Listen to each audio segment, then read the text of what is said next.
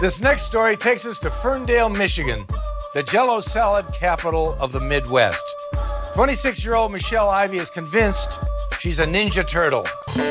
For the last 14 years, 26-year-old Michelle Ivy has dedicated her life to the Teenage Mutant Ninja Turtle. Michelangelo's my favorite turtle because he reminds me of myself. Cowabunga!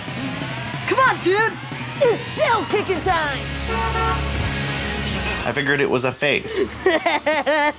She grew out of the Care Bears. She grew out of My Pretty Pony. She has become a Ninja Turtle, pretty much. She's crossed over the line and has adapted a whole new personality. These here are my heads. Yes, this is not my head. These are my heads. This right here is my new pride and joy, Michelangelo from Turtles 3. So any scene where you see Michelangelo, like when he goes, "Wait, really, I'm just a beautiful princess in disguise. Ah, sword. Break the spell. Give me a kiss." Then it's actually this head saying it. Because Michelle works at a factory for minimum wage, she takes out bank loans to feed her Ninja Turtle obsession.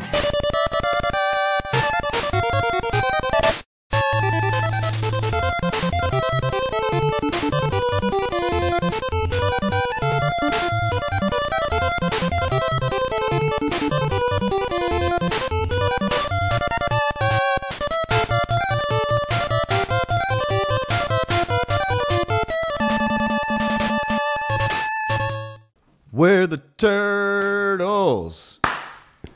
You can count on us.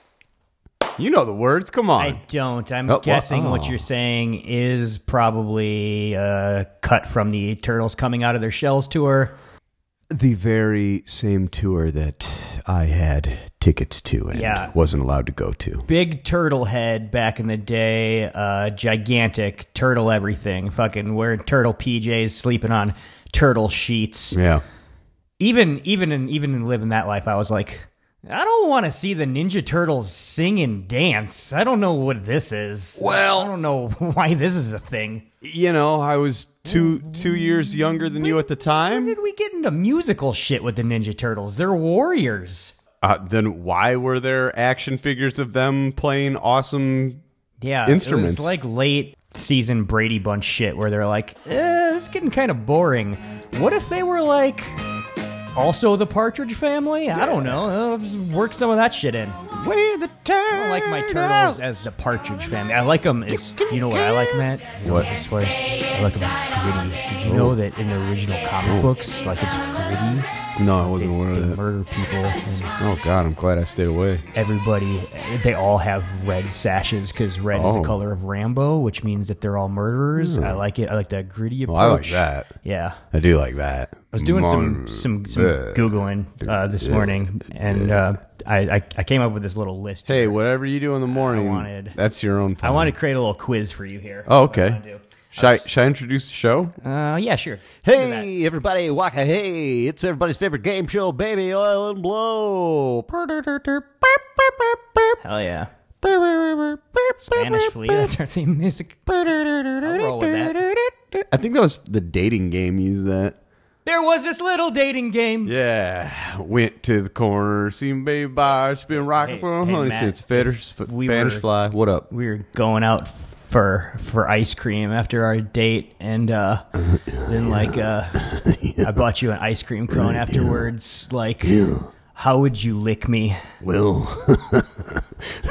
dating game was filthy. I assume you're talking about cunnilingus, and I only look out for me, A lot baby. of times they were shooting for innuendo, but they only got halfway there and just said things that were directly dirty. This is 1976. I'm going to give it forcibly to you whether you like it or not. You can't just ask people who are like fucking, I don't know, standing in tourist lines in 1970s, wherever that was filmed, whatever shit neighborhood in LA that was filmed, to like think on the fly and come up with like some impromptu innuendo and shit. It doesn't always work out. No. People aren't that clever. They're not, but we are. It's Baby Oil and Blow. It's an action extravaganza, palooza, podcasta, Mylanta. Oh, Mylanta? Oh, Mylanta. I am one half the host. I am Matt. Oh, with me, as always, It's gonna be me. he is the Jeff Combs to my Steve Harvey. He is Nate Adams. Oh, hoy, hoy, everybody. Okay, so I was thinking about... Jeff Combs is the one that killed himself. Ooh, I figured you'd good want to for be me. that guy. Yeah, good for me. Yeah. Getting out of here early. Right. So I was thinking about the Ninja Turtles. Mm-hmm. I was thinking about the big effect they had on culture and all that. And I was thinking about all the Ninja Turtles rip-off things that came out, and I was like, there was a lot of them. Yeah. How many could I name? Gelato. I got up to 4 or 5, I think. But then I was like, how many were there? So I did a little binging here. All right. And I come up with the top 20 list here on Top 20. Comic Book Resources. It's a fine journalistic site here. All right. They're probably those guys who were attacking women who wanted to play video games a couple years ago or whatever. Is that a .org or a .edu? Oh, it's a .com. Oh, wow. Remember when lonely guys were just attacking women who wanted to play video games online? Lonely is the night. Like that? Trying to pull flak jackets over their fucking pot bellies and go storm government buildings. A couple years ago was a better time. So I've got 20 of them here. And I know that you're a resident expert on shitty television. Absolutely. And also that you dabble in the toy trade. That's true. Bit. You make some money fucking in that racket. You really make me sound cool, Nate. I want to go through this list, and I want to see what you can tell me about each one of these Ninja Turtles ripoffs, if you recall them at all. Oh, game on. Number 20. All right.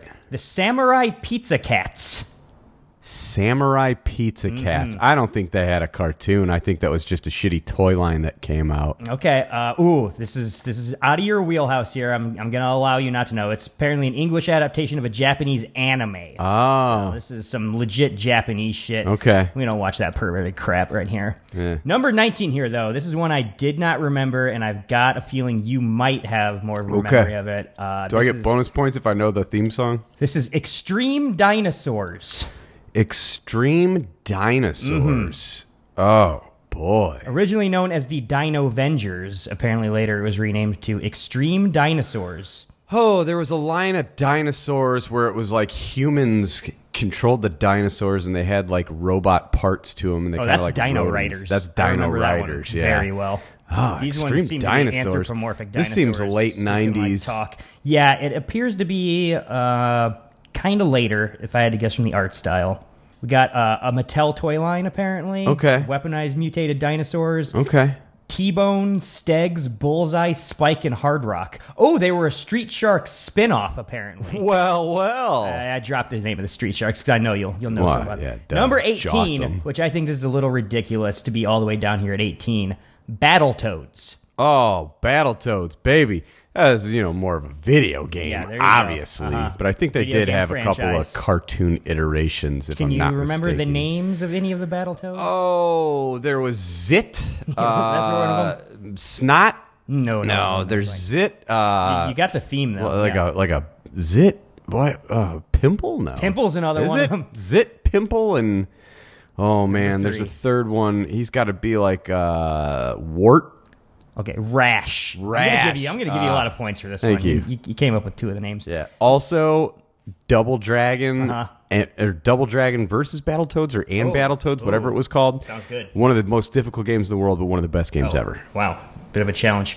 Number 17. Yeah. The Biker Mice from Mars. Biker Mice from Mars. Vinny, Throttle, and Motto. They were from Chicago. Oh. Yeah. Wow, that's a lot. They had to take on the evil Charles Lindenberg or something, I think. Man from history. That'd be weird if that was the case. But Linderberg. I'm gonna give you a lot of stuff. Number 16. Also, Ian Ziering did the voice of Vinny. Whoa, you're welcome. That's a big get. Yeah. Number 16, one I remembered when I saw it, but I couldn't name it right off. The Wild West Cowboys of Moo Mesa. Yeah, yeah. They had a great little arcade game. I think that was a Konami. Oh, wow. That was a really, really good cabinet game. That's an underrated one that I don't think people ever gave enough credit to. It was the Western version of I don't think... apparently it says here that they were able to appear on a Teenage Mutant Ninja Turtles episode, Home Invasion. So they did a little bit of a crossover there. I'll give it a whirl. Number 15, I don't think you're going to know. Apparently this didn't hit American shores, but it was very popular internationally. Okay. These are the Avenger Penguins. Avenger Penguins. Yeah. Oh, I think Disney brought that over for a little bit, or Disney Junior. They kept the streets safe from the likes of Caractacus P. Doom. It looks pretty cartoony and dumb. I could see maybe Disney being into it, not into this. Number 14, I did not remember this. Right. Do you remember the Stone Protectors? Stone Protectors. Oh, yeah, because they had some gimmick to their figures. I don't know if it was a hologram. Pretty big. Was it a hologram, or they all turned might have into something rocks? on their chests that could like have a hologram in their chests, I maybe? think that was what it was. But I'm just taking that off a drawing. What they are mostly, though, is they are troll dolls. Like, tricked out with, like, weapons and stuff. Oh, yeah. Apparently this was a thinly veiled attempt to market troll dolls at boys during that period where girls were super into troll dolls. Yeah. They had a cartoon, too. Number 13, this looks like it's, like, 2000s era CG shit. I don't think either. So, you know, anything about the Punk Frogs? No, but that sounds really cool. Yeah. They were apparently in a shared universe with the Teenage Mutant Ninja Turtles. Okay. Didn't leave as much of a lasting impression, blah, blah. Punk Frogs. They dressed like the Beach Boys, apparently, and they were called the Punk Frogs? That doesn't make any sense. There's a group of frogs on Ninja Turtles, but yeah. I don't know about that. Number 12. I remember this existing. Don't think I ever saw any of it. The Mighty Ducks. Yeah. Brad Garrett did the voice for one of them. I'm the brother from Raymond. Won a Daytime Emmy, apparently, for outstanding sound editing. Yeah, the sound in it. I mean, you can hear those pucks, man. Taking care of the Teenage Mutant Ninja Turtles, like, popularity as well as the Mighty Ducks TV show. Right. Or movie popularity. Franchise. And creating a weird animated. hockey franchise. That's smart. Number 11. This looks like something I should remember, but don't. Bucky O'Hare and the Toad Wars. Captain Bucky O'Hare. He goes where no water and every rabbit would dare. If you're looking for adventure, well, this is it. With Bruiser, Deadeye, Blinky, and Willie DeWitt. I said Bucky. Very impressive. Bucky O'Hare is badass, and it gets extra credit because 13 episodes it lasted. Doesn't you know matter. The whole song, and it only lasted 13 episodes? It was a comic book originally. It was an awesome video game. Yeah. They were great figures. I do believe the story was invented by, what's his name? Larry Hannah, the guy that did all the G.I. Joe character cards. Neil Adams was a writer here. Uh-huh. Christy Marks, Doug Mensch. Those are all names I recognize. I don't see Neil Hannah anywhere. No, here, Larry. It's Larry. I think it's Larry Hannah. Neil Adams. Sorry, Larry Hannah. Yeah. He created the characters. Right. I think it was a Marvel comic in like the late 70s. Wow, this is a lot of info here. Yeah. Number 10. I remember the name only. Don't think I ever saw any of it. Mummies Alive. Mummies Alive. Yeah, that's late 90s. I think that's a little after like Mighty Max, but yeah, I was a little old for that one. I'm aware of it. Okay, they're conceding on this list that the show is probably more of a Gargoyles ripoff than a so okay. I don't even think this should be on the list. I'm calling bullshit here. Yeah, we're gonna now that I look strike at it more. Number 9 looks like stupid modern something. Super Monkey, a Robot Monkey Team, Hyperforce Go. Gotta be. That's like a Cartoon Network or Nickelodeon one. This number 8, I do not remember at all, and it looks badass, and it's by far my favorite one on the entire list. The Cyborgs. Cyborgs. And they're robot pigs? Yeah, they are robot pigs. Oh, I don't remember Pig-like humanoids who come from another planet. Cyborgs is a great name. That is pretty cool. They look pretty tough. They got tusks. They got like some chains on them. Always good. Comic book series by Ken and Kirk Smith, apparently, it started off as. Number 7, I don't remember this one, but this seems very derivative. The SWAT Cats? SWAT Cats. There was 2 of them. Man, like a skinny little guy and then a big strong one. I can't remember their names. Are you thinking of T-Bone and Razor? T-Bone and Razor. Okay. Dave-O. Huge Big SWAT into it? Cats Wow. guy. Says here that it struck a fine balance between Airwolf and Teenage Mutant Ninja Turtles. Yeah, it wasn't too bad. This one, never heard of. Doesn't even sound real to me. Sounds like they made it up for the list. The Kung Fu Dino Posse. That's 2 on the nose. That can't be real. How do I join? Right, yeah. That's the question. Oh, released in 2010. How can it even count if it's that late of a run? Number 5 is pretty sweet. The Snailians. Oh, that's news to me, friend. You sure that's not British? I mean, if you look at the quality of the figure here in this picture, it looks like it's probably if my British. parents gave me those, I'd be pissed. No, dude. That is not a Christmas present right here. Snailians has failed to build on its initial hype. I don't know. Apparently, they came out of the gate strong. Oh yeah, absolutely. Released in '92 to decent fanfare, but then Number 4, the Dino Saucers. Dino Saucers? This is getting deep now. Right, yeah. They got a pic of them too? I don't know. It looks pretty involved, the art style on this one. Yeah, it really A lot does. of little details. Can't even really tell you. Ran for 65 episodes. Bullshit. Never fucking heard of the Dino Saucers. Canadian. Number 3, another one, never fucking heard of. The Road Rovers. The Road Rovers. Yeah, that's a new one to me. Yeah. This is heroic dogs. Oh, okay. Fucking known as superpowered dogs known as Kano Sapiens. That's pretty cool. That's sounds kind of erotic. Yeah. This might have got some people into furry shit. Yeah, that makes sense now. Number 2, this doesn't count. This is retarded. You can't. The Toxic Crusaders? That's not a Teenage I knew it Ninja was going to Turtles show up ripoff. on the list. I knew it. That's not a Ninja Turtles ripoff. The figures were made by Playmates, the same people that made the Turtles. Oh, okay. Yeah. Well, maybe that's the connection they're trying to do here. But yeah, that's fucking some Lloyd Kaufman shit here. It's not a... Okay, don't know number why they gave 1, him a of cartoon, course, though. number 1. Everyone remembers these guys. They're icons. They're legends. The Street Sharks. Yeah, totally jawsome. Would you say that they're the most successful spin-off of the Ninja Turtles? Spin-off, rip-off of the Ninja Turtles? Man, out of all the ones we went through, I guess Remember so. Battletoads were the most iconic in my mind. But like Battletoads was a video game. That was its own thing. Like, whereas Street Sharks was a straight up, hey, That's the you same- know how Ninja Turtles are popular? Same economic model. As Let's those get Ninja some Turtles. money, bro. Let's get some money. All right, well, that was a fun little diversion here. It but was, Let's I liked probably it. get into our rundown here. Yeah, speaking of money. The movie we're watching, because we did watch a movie this week. Hell yeah. We're still in our New Year's Ninja movie party, so we're watching Ninja fucking movies. We're watching, of course, a Ninja Turtles movie. That's not a spoiler. It's in the episode description. We've been talking about Ninja Turtles this whole time. Yeah. The rundown this week, I guess, is going to be brought to us by Ninja Turtles 2, Turtles in Time, which was my favorite Ninja Turtles video game up until I stopped playing video games. I think Turtles in Time is technically 3 or 4.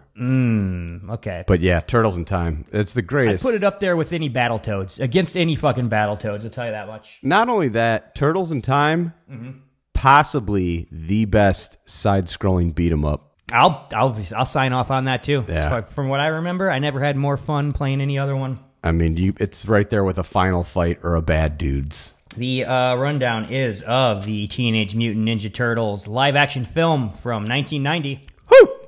This is a film with a runtime of 93 minutes. Let the walls! Nothing more beautiful than that. 93 minutes. I'm just going to sing excerpts from the motion picture soundtrack while you just give the rundown. Budget of this film, a mere $13.5 million, which I feel like they really stretched. They made that last. That's called getting it done on Movie nothing. looks great for $13.5 million. Gross, $202 million.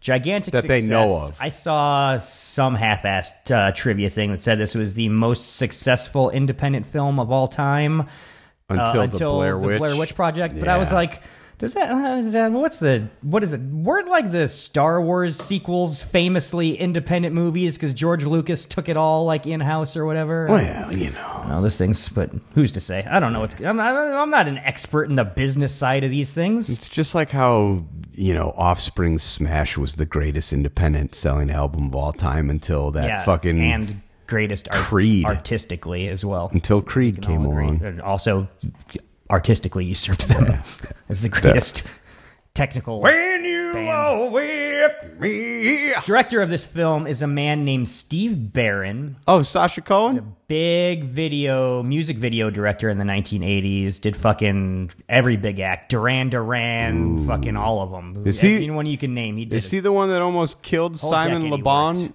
and the Wild Boys He might have. video set? There's a lot of stories out there. Wild Boys, Went on after making sort of a auspicious debut here. A couple years later, make the Coneheads movie, which I haven't seen in a long time, but What's... got fond memories of that one. as You well. ever consume mass quantities? I consume mass quantities every week on my cheat day. I got like a cheat day I do, man. I just go hog. I'll go fucking hog on my cheat day. Rock said I could. Stars of this film. Number 1 I got here. I've got Judith Hoag is playing April O'Neil, a fresh-faced young TV reporter.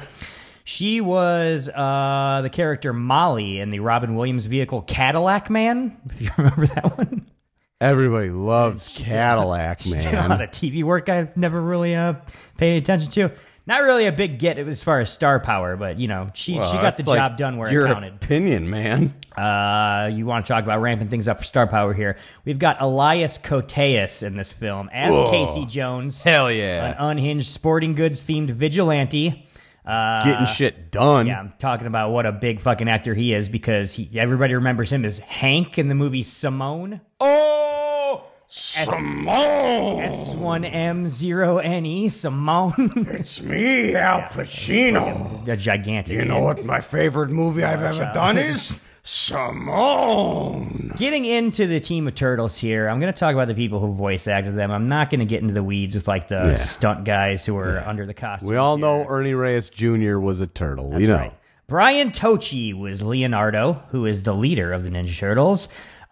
He's the leader of the group transformed by the norm of Takashi, the Asian nerd in Revenge of the Nerds, as well as Cadet Nogata in Police Academy 3 Back in Training. So that's gigantic comedy credentials right there. Those are two huge comedies of my childhood that this guy fucking starred in. Right here is where I want you to put in the he and Booger playing cards. The what the fuck is a frush? Okay. Thank you. Get that right in there. Who's there? What do you want? Is this the Stewart residence? Why are you here? I've come about the room. What do you want? I've come about the room. Go away. Do you have a room to rent? Not for rent. I thought it was for rent. Fuck off. Josh Hayes in this film, not only as the voice of, but also the only other one who did stunt work as Raphael. That's right. Raphael, who is the moody jerk of the Ninja Turtles. He played Secretary number 18 on an episode of Murphy Brown. So, it's a pretty big thing there. Corey Feldman, star of the film. Big time star of the film. Feldman? He's playing Donatello, the brainy member of the Ninja Turtles here. He, of course, was Ricky Butler in The Burbs. Oh, Ricky Butler says. He's famously not in the second one and replaced by who? I don't know that guy's name. Corey Haim. Corey Haim was not in Turtles 2, Yeah, was he? He did the voice That of sounds like Donatello in the bullshit to second me. one. That That's sounds a true story. like some bullshit that you're trying to pull out of your ass. This is real life. Pretty sure he was in License to Drive? No, Rehab, I was going to say. Oh. Rehab when that movie was filming. Robbie Wrist is our fourth Ninja Turtle, Michelangelo, the party animal of the group. He played the character of Milo in Iron Eagle, which was a pretty big movie from my childhood. Ooh, 1, 2, or 3? The original. That original okay. Iron Eagle right there. I know you're a 3-man, though. Rounding out the cast here, we got to talk about Kevin Clash, who did the puppet work and the voice of Splinter, the rat sensei of the Ninja Turtles. He's famous for diddling them young boys down on Sesame Street. He was the voice of Elmo, and I think I remember he might have touched some kids or something. I think he might have been canceled at some point. I don't remember if that was all hashed out to be true or just accusation. Yeah, I think he's still doing an Elmo voice, so... Couldn't have been too bad. He couldn't have touched those kids too much, huh? No. Okay, this is a weird one here. Tatsu, the second in command, the underboss of the Foot Clan. Yeah, Master Tatsu. We also got a double fucking casting here. We've got Toshihiro Obata playing... Just like being the body, the physical actor of Tatsu. This is a guy who we saw as Sato in Showdown in Little Tokyo. We saw him as one of the Cryocons in Demolition Man. Absolutely. Now we're seeing him here. So this is a Baby Owen and Blow triple crown right here. Ooh, he's one away from the Grand Slam champion. What's strange, though, is we have a man named Michael McConaughey. McConaughey. Yeah. He's listed as playing the Matthew's voice father. of Tatsu. Yeah. Which is strange, because Tatsu's got like 1 or 2 lines where he's doing just like an Asian man speaking broken English. So could Toshihiro Obata not pull off just like 2 lines that sound like an Asian man speaking broken English? Did they actually bring in a white guy to do they got McConaughey's Asian dad. voice to dub over an Asian man? That's insane. How'd you like me to make this guy sound? Makes a little more sense here. We also have a double casting for Shredder, the big evil villain and the leader of the Foot Clan here. David McSharon he's credited as being the voice of Shredder, who also around this time was credited as doing additional voices on the movie Ghost Dad. And also quality film. Voice over on one of your favorites, Men at Work. Ooh. So here, this That's a makes really sense. good one. Shredder, at least his face is under a mask most of the movie. You could see redubbing the dialogue here. James Sato, though, did the body work of Shredder. He's the guy under the hood. And he was credited as the character South Korean on a bunch of episodes of MASH. Yeah. I remember his character. All you boring old people out there that love MASH, I'm sure you know exactly who I'm talking about. Hey, Dan Smart, hope you didn't turn off yet. We're talking MASH. Yeah, I was setting you up to give him a shout out, that's for sure. Tagline of this film: Heroes in a Half Shell. Iconic. It's the best one yet, man. Pretty iconic tagline there. Everybody knows that. Plot of this film. I love... You really get into the weeds here on a plot synopsis on what the Teenage Mutant Ninja Turtles are, but we're not going to do it here. Official plot synopsis of this one. A quartet of mutated humanoid turtles clash with an uprising criminal gang of ninjas. Done. That's it. That's the plot synopsis here for Teenage Mutant Ninja Turtles. Touch them all, man. That's a home run. Yeah. That's all you need to know. Yeah. Unless you want to know a little bit more, then probably keep on listening to our next segment here on the podcast. What's that? It's called Bullet Points, Matt. So then we dig into our notes. We go down all the bullet points you wrote of all the things that stood out to us as we were watching the film. I got a lot of them this week. I got to imagine you do too. Lots of thoughts about the Ninja Turtles. Let's get into your first bullet point. I'm a Hogue man. Or what the what the fuck is what? You're a Hogue man? I'm a Hogue man. What's the Hogue? A Judith Hogue. Oh, Judith Hogue is. She's opening the film for us, bro. Well, I think the first shot is just a static shot of the Twin Towers of 9/11. So I think we should take a moment here of silence to remember. Yeah. But then we go into put the funniest line from that Adam Sandler 9/11 movie when we take the moment of silence. Yeah, I'll do some research there. My family died. I lived by myself. Then we get closer into New York City here, and long brown hair. Except little Gina, she kept the hair short, you know, to be different from everybody. Yes, we hear Judith Hogue over at TV. Is that what happens? Yeah, we're getting the little news breakdown like, oh, New York's a shitty place to live. There's so much crime. There's like a new evil crime thing. That's right. Oh my God, there's so much crime. Great density of information here because we're hearing her give it to us on the TV. And they show while TV. We're still like seeing people reading magazines and newspapers that also have headlines that are like telling us about the crime. Oh, so much while crime. We're also in the background seeing a gang of pickpocket kids stealing from people and like passing off wallets. So we're seeing how this new crime wave is operating all within like 90 seconds. We've got like everything we need to know about the setup of what's happening here. We love this. We love this when we can get all this set up out of the way really quick. These thieves are very stealthy. It seems ninja adjacent to me is what I'm going to say at the beginning. We've been watching a lot of ninja movies. What they're doing here seems at least ninja adjacent. I don't know Ninja Jason myself, but like if he's probably as good of a ninja as these guys, yeah. Another one of the things that stood out to me is just like how fake New York looks in this movie. It's like Hollywood studio backlot New York. Oh, forget about it. The rats. I fucking love it. We're just like so much crime. There's a taxi cab. Oh, there's rats everywhere. Pizza pie. Oh, the newsstand on the corner, just like in New York City. If I ever over here with went to New York City and it didn't look exactly like this, I would just be fucking devastated. Just completely devastated.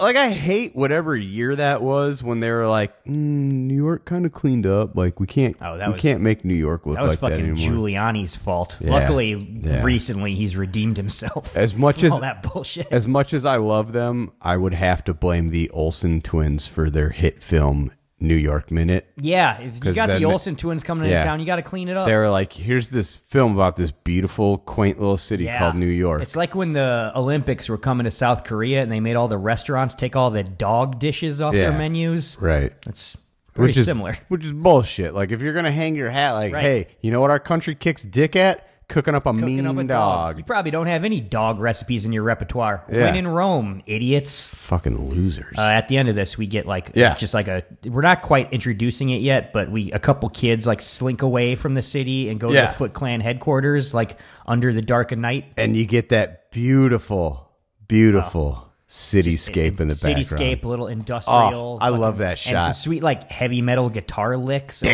like, the soundtrack, too. It's like, there's some bad stuff happening here. Speaking of bad stuff happening, Yeah. that's bullet point. April's leaving work, and that doesn't go well for her. Oh, no.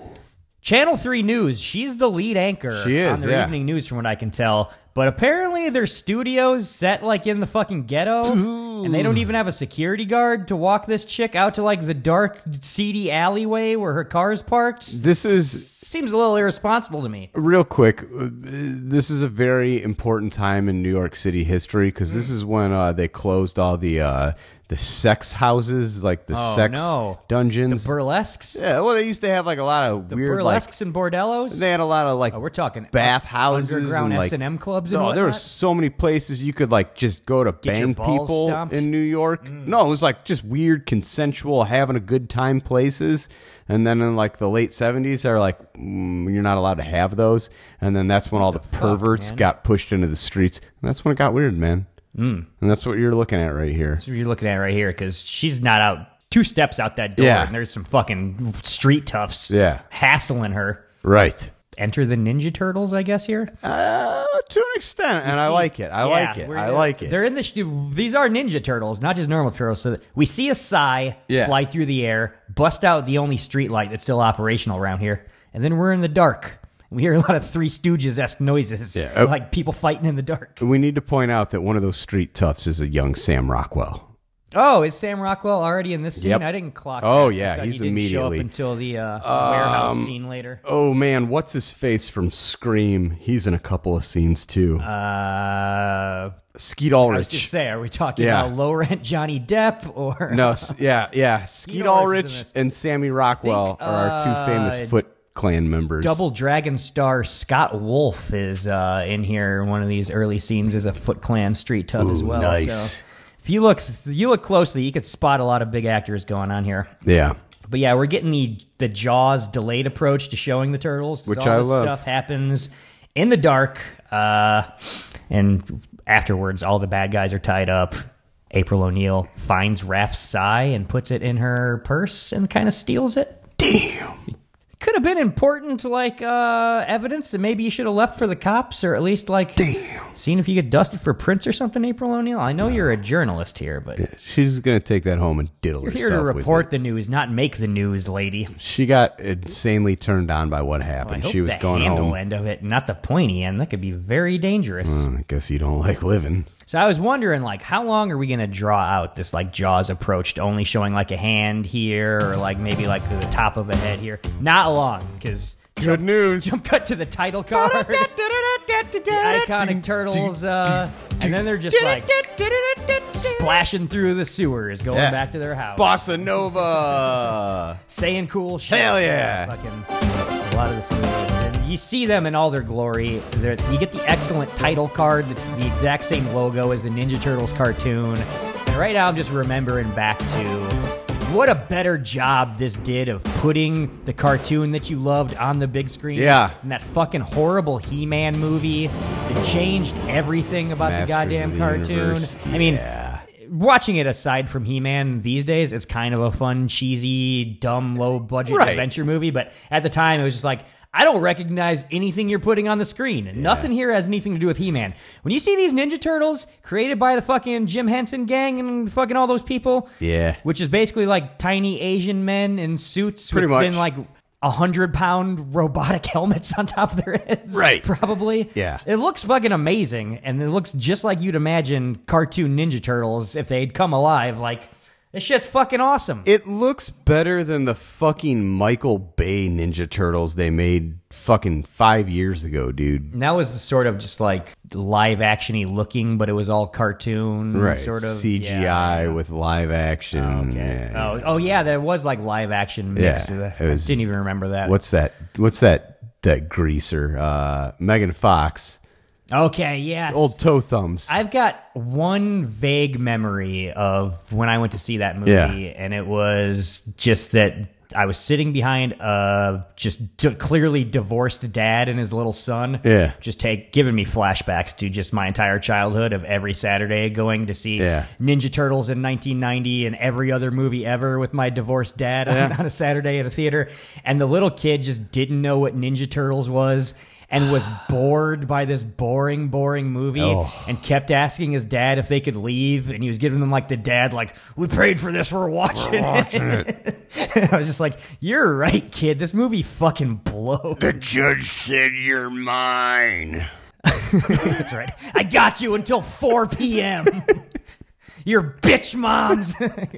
You want to go to Denny's after this or not? So when we get to their lair, we meet Splinter, who, once again, is just appropriately a gigantic, freaky-looking, filthy-looking rat fucking creature. Yeah. They really went all Sure out, is. just making him look like a gross rat that grew into a giant, fucked up rat. Everyone, I'm a giant rat. And we get into establishing right away, Raphael is the whiny bitch of the team here. He's going to be whining about shit the entire time. He's not whiny. He's like, I lost one of my sides! I lost the side! And Splinter's like, oh, Raphael, it's gone. It is gone. Let it go, my man. It's not a big deal. I can get it back. I can get it back. Yeah, he's not. Nobody else gives a fuck, and he's freaking the fuck out about it. Damn!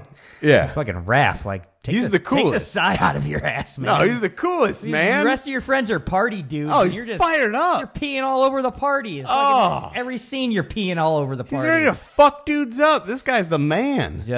Splinter lets us know here that the Ninja Turtles are reaching the peak of their ninja powers, which I thought was good to know. But he says they have one more lesson to learn. I'm like, wonder what that could be. Yeah, right. He's like, let's just meditate, Ninja Turtles. And then they're dancing to the song Tequila. Hell yeah. So I'm like, I know what lesson they have to learn. Not to be teenage party dudes, That's probably. Right. But that's kind of what makes them cool. Peak ninja skills my ass. They think meditating is dancing to the song Tequila? But again, the costumes look awesome. It's just a showcase of just like, look what we fucking created. Is this just like the peak of weird practical effects, Henson-esque creatures? Does it... Because it just pretty much goes away after this. Henson... I think nobody's even fucking Henson with the technology dies anymore. after this. Yeah, Henson died a couple... weeks after this thing came out or something. This might be the best that like these animatronic sort of half costume, half robot fucking things ever looked on screen. Like, they don't look as good in the sequels. They don't look bad. They still do a good job. Bad in that third one. Faces are just like 4 times more cartoony and weird moving. That third one's just... And I remember the second one is looking pretty on par. If not, like just they reused all the same shit. Nate. What? Do you know what Maria's favorite one is? Don't fucking hit me with fucking Maria's favorite being the third Ninja Turtle. You know movie. it's the third one. As a fucking 12-year-old, I knew that one sucked dick. How is anybody falling for that? Yeah, I try to tell her that too. It's like, well, no. She likes it. She likes Yoshi. The taste on that woman. If you say Yoshi, she doesn't think about Mario's dinosaur. About dinosaurs who eat eggs. She thinks about the little weird kid from fucking Ninja Turtles 3. That's fucked up. But the tone here is all great. It fucking nails it, man. Like, let's be honest. Yeah. It just fucking crushes Perfect, it. like, mix between, like, the abject weirdness of the cartoon. Right. You couldn't get all that on the screen. And, like, a bit of that, like, gritty, like, Daredevil comic fucking, like, parody shit of the comic book. It's, like, right that perfect toe in the line in between. That razor's edge. And we should say this is, 6 months after Batman? Keaton's Batman came out? Oh, yeah. Got to be pretty close. Batman 89, Ninja Turtles 90. I want to say it was like a 6 months different. So it's cool because, like, I think 87 the cartoon debuted, so this is like a good 3 years of just like hype building for Ninja Turtles happening. Right, and I mean, the hype train was huge the minute it dropped. Which is insane because apparently, like, every studio ever passed on this thing until like New Line just threw some fucking Freddy money at it. Because everybody was afraid of fucking what your boys at Canon did to Masters of the Universe. I guess so, but it's like, fucking talk to your kids, you fucking old idiots. This is the biggest fucking money machine on the planet right now. Look, Bob Hoskins talked to his kid, and that's how he ended up doing Super Mario and drinking every day. Which is a great fucking film, and me and Bob Hoskins will always just agree to disagree on that. Yeah, we need to just do a month of just the bad video game. I have movies. a loose bad video game movies month put together already. Yeah. That's 2022. That's looking like it's going to be on our schedule. I mean, we got to figure out a reason to watch JCVD and Street Fighter. You know? Oh yeah, that's on there for Christopher Lambert's Mortal Kombat. There's so many options. Matt, my next bullet point. Pizza Dude's got 30 seconds. This might be my favorite scene in any movie. I'm pretty sure I could give you like every line from this movie. I've got verbatim. A lot of problems with this scene. I was ranting and raving with our friend Molly last night on text. You're so wrong. So I don't know what you have to say. Get into it. I want to hear everything you love. So wrong. This. It's just fucking perfect. You already established the turtles, and now you're just like, let's do a little character work. Open up Donatello. He's just skating, just fucking skateboarding, just shredding through a little half pipe, looking badass, and you're like, they love to skateboard. This is great. And he shows up, and Mike's sitting there. Nice night. Yep. Pizza Dude's got 30 seconds. So fucking good. Like, you're like, wait, what? What's going on when here? He's ordering it that we're under the old 1980s 30 minutes or less rule that Domino's did, where if they're not there in 30 minutes, which is insane. Wise man says, forgiveness is divine, but never pay full price for late pizza. If your pizza place gets busy, you can't get the orders out delivery in 30 minutes unless you got like a 2-block radius. Oh, so you're coming at me as a pizza guy here. Well, that's the problem. No, that's not my problems with this scene. That's my problems with Domino's fucking what they were doing in the 1980s. Why did you try to condition America to this? Why did they think they could pull that off? It was not a thing they were ever going to be able to pull off. Oh, yeah. But I do have some inside pizza industry complaints about this, but that's not one of them. That's not okay, all right. I want to hear your complaints. My first one is just that it's really distracting that Donatello is just Corey Feldman.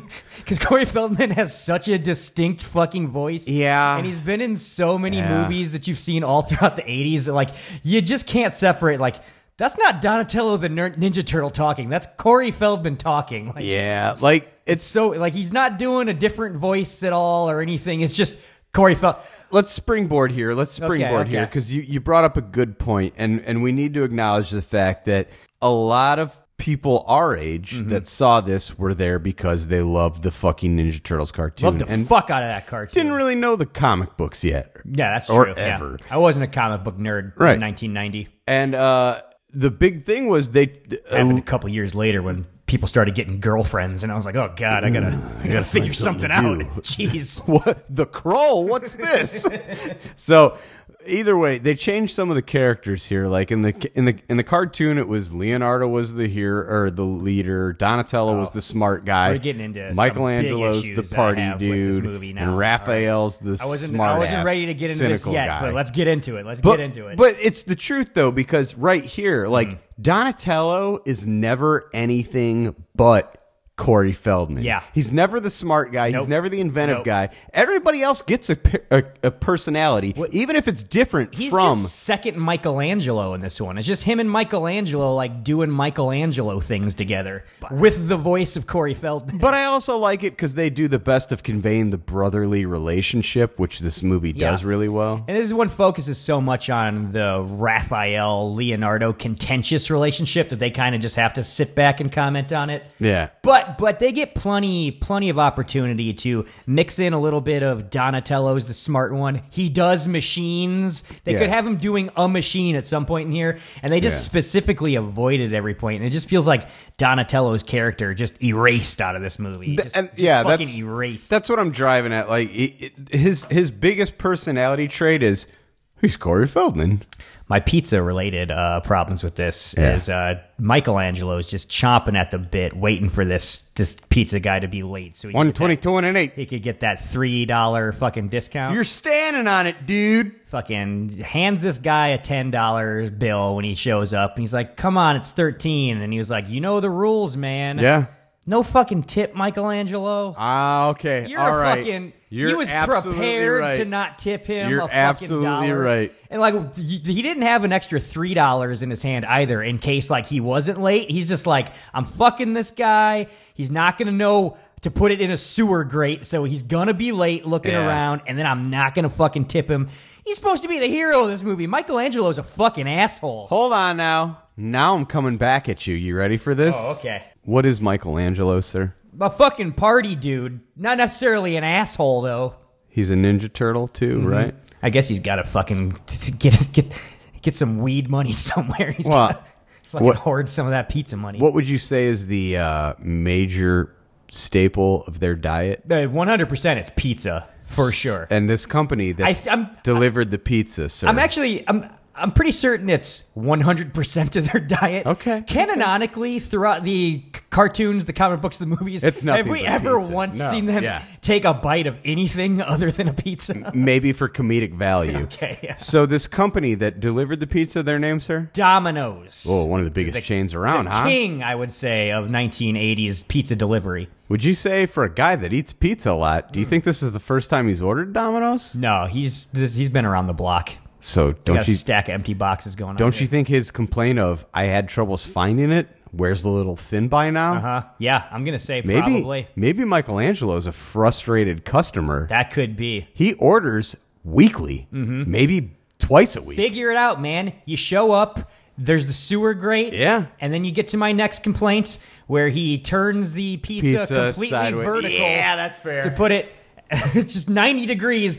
None of the toppings are sliding all the way to one side of the pizza when he fucking completely verticals it down this fucking sewer grate. And gives it a tug. I'm calling bullshit, All Teenage right. Mutant Ninja Turtles from 1990. I've got no defense on that one. You beat me there. So yeah, a couple problems I had. All right, just in that scene All right right. there. But now the other biggest scene in the movie. Raph's going to the movies Yeah. is my next fucking bullet. Out point for here. a movie. That okay with you? So Raph leaves the middle of the night. This is another nit you could pick here. We're establishing in this scene that the Ninja Turtles, these 6 foot tall anthropomorphic turtles. Well, they're like 3 or 4 feet tall in the comic. Sure, yeah, I guess that's probably true. Here, though, no, they're the size of, maybe not 6 feet. I think they're the size of ripped as shit tiny Asian men, so we'll say more like 5'2". Yeah. All he's got to do is put on an old-timey film noir trench coat and fedora. Everybody thought he was Tom Hardy. Over his nude body. Yeah.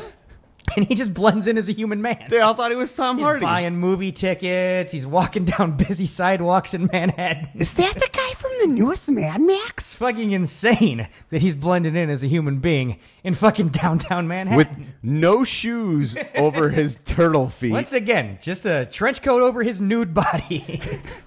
I just love that he's got green turtle feet That's right. exposed at all He times. does indeed. He comes out of the movie, which is Critters. Yeah. Which he takes a shot at, I think. Like something Who like comes that. up with this stuff? There you go. And enter Casey Jones here. Oh, Comes across fuck yeah. some fucking street thugs pulling That's right. some shit. He like takes their weapons or something and throws them into the park. And Yeah. It's like, hey, get out of here, you punks. Yeah, that's right. But then Casey Jones comes out of the shadows, starts beating the living shit out of these kids. Just beating the hell out of Which him. is fucking cool as hell. What the hell was that? Well, that was a crime, you purse-scrubbing pukes. And this is the penalty. 2 minutes for slashing, 2 minutes for hooking, and let's not forget my personal favorite, 2 minutes for high stick. What's our line? Oh fuck! I'm gonna find it. You talk. Whose line? We talking okay. Casey's. Okay, Whose so line is it Raph anyways? shows up and he's kind of like, hey, it's just some fucking punk kids. Back off or whatever. And Casey Jones is like, I'm not gonna back off. I'm gonna beat the Yeah. shit out of these kids. It's what I do. It's kind of my thing. That's the thing he likes. And then he looks at Raphael, who's a 5'2" gigantic naked turtle in a hat and a coat, and he asks him, Yeah. "What are you? Some kind of punker? Some kind of green punker? What?"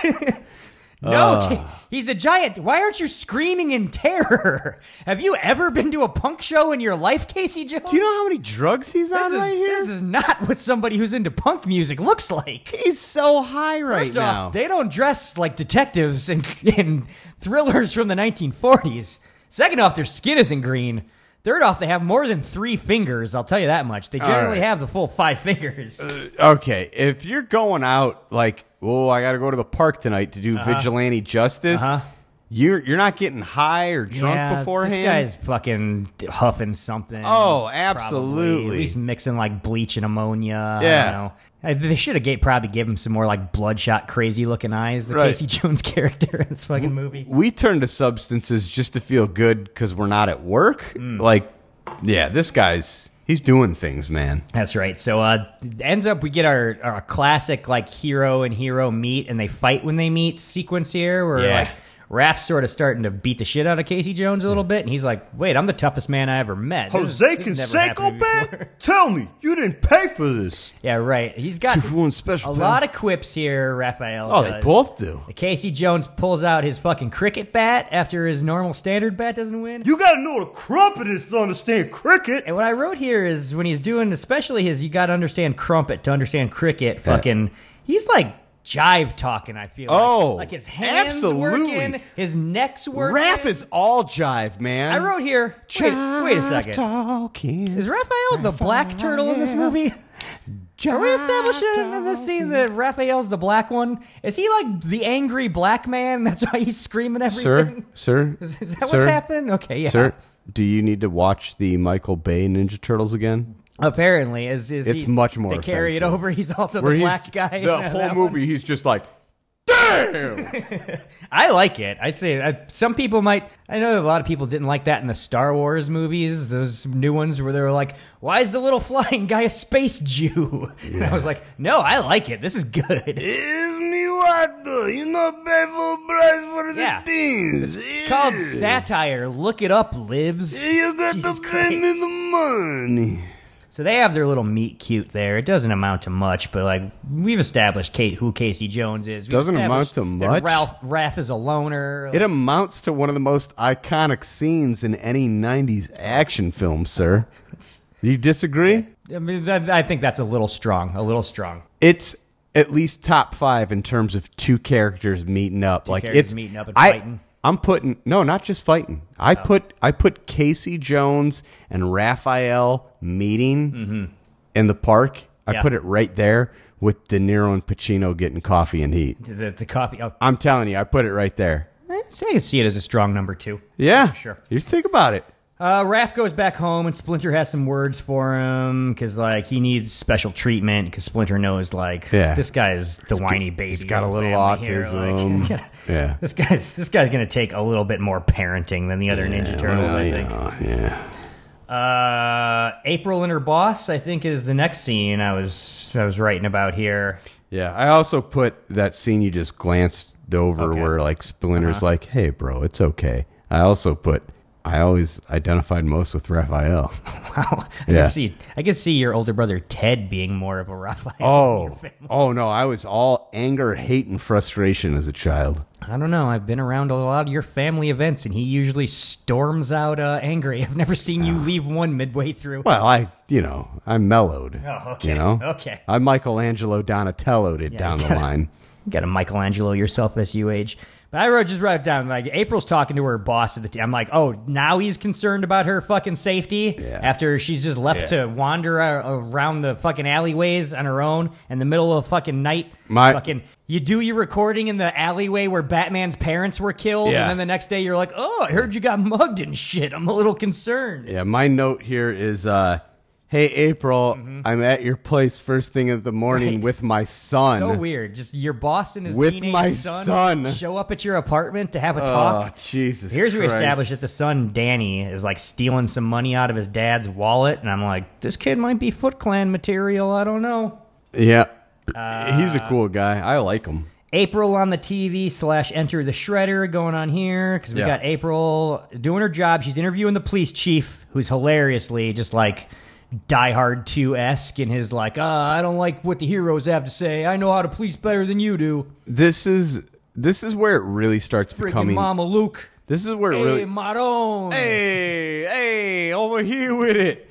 This is where it really starts to become evident. Like, they have made a badass action movie for children. That's right. Yeah. Like, that's absolutely the approach here. This is the scene. All the cliches, Honest to God. but just like with a slant that's palatable for children. They've given us like flashes of it at the start of the movie, but now we're starting to get to like, okay, we're going to start putting the story together. And they're doing it the same way like a Lethal Weapon does or a fucking Die Hard does, where they're just like, we got to blow this case open, my man. That's right, yeah. You're our only hope. And they don't.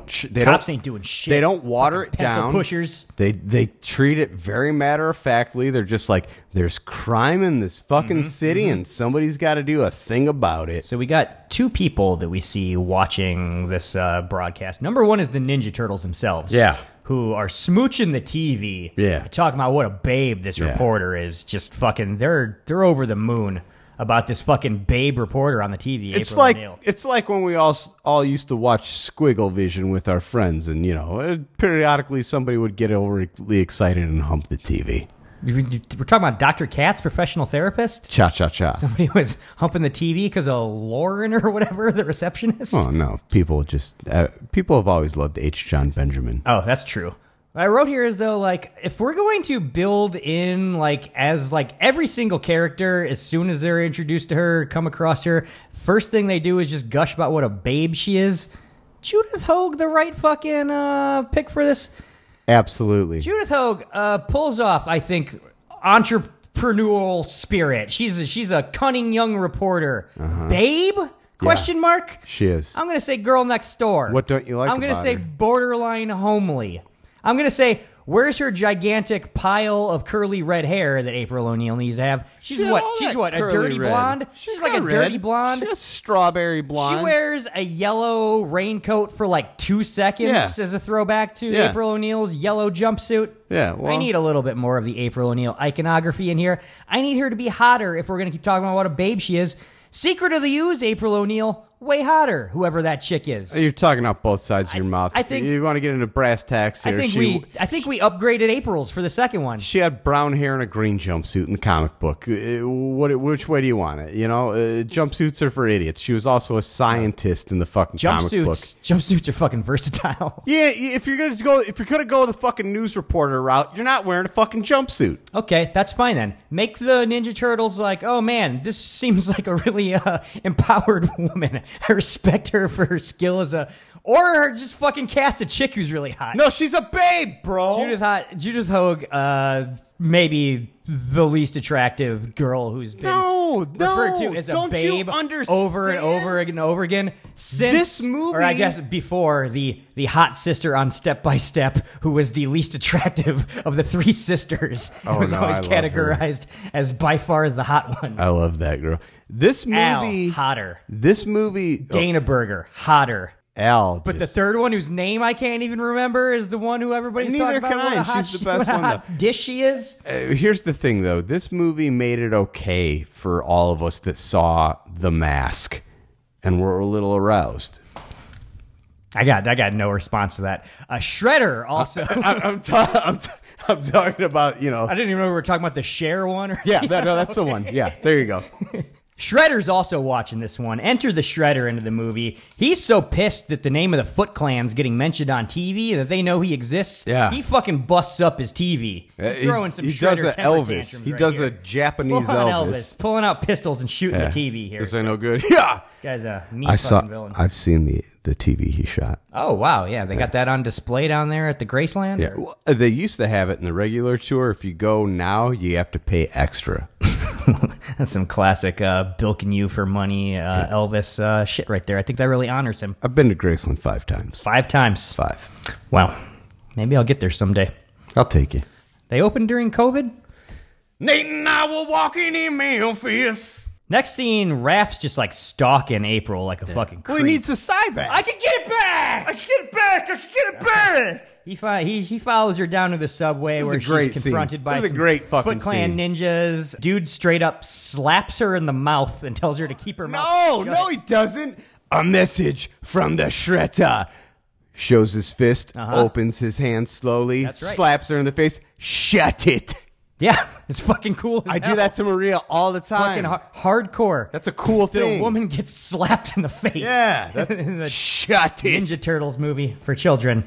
Raph fucking isn't going to stand for this. He comes out of the shadows and kicks some ninja ass. He's screaming. He's running and screaming. He's the coolest, man. He ends up getting his sai back, which is fuck yeah, he does. He was right. He could get it back. This scene's so badass. This is where we finally get to see a Ninja Turtle kick a little ass, man. It's not in the shadows here anymore, and I wrote, it's insane how it's the fucking Warriors. Much fight choreography they got down on the screen here of these guys in these gigantic heavy outfits. And everything's got to be a CGI tornado mess. Keep pounding the table. We are recording this. I don't care. I'm so fired up. Love this film, man. Now you got guys who are just like in nothing. You can put them in spandex and they're still so bad at doing fight scenes, you got to cut them to shit. This guy's in giant costumes doing this fucking shit and we're fucking showing it. Shout out to all the stuntmen. Shout out to all the Henson people. Like, I don't give a shit. This movie looks goddamn amazing. I don't care if you film it slower and then speed up the frames per second. I don't care. They did the same shit in Mad Max and it looks awesome. So April ends up knocked out here. Is that just from the one slap, or does something else happen? I don't know if she gets bonked or if she's just like, oh, you're a fucking turtle. I passed out. Yeah, she might. I think everybody passes out the first time they see them as like a running joke. Yeah. Raph's got to pick her up and like trudge through the sewers to take her back to their.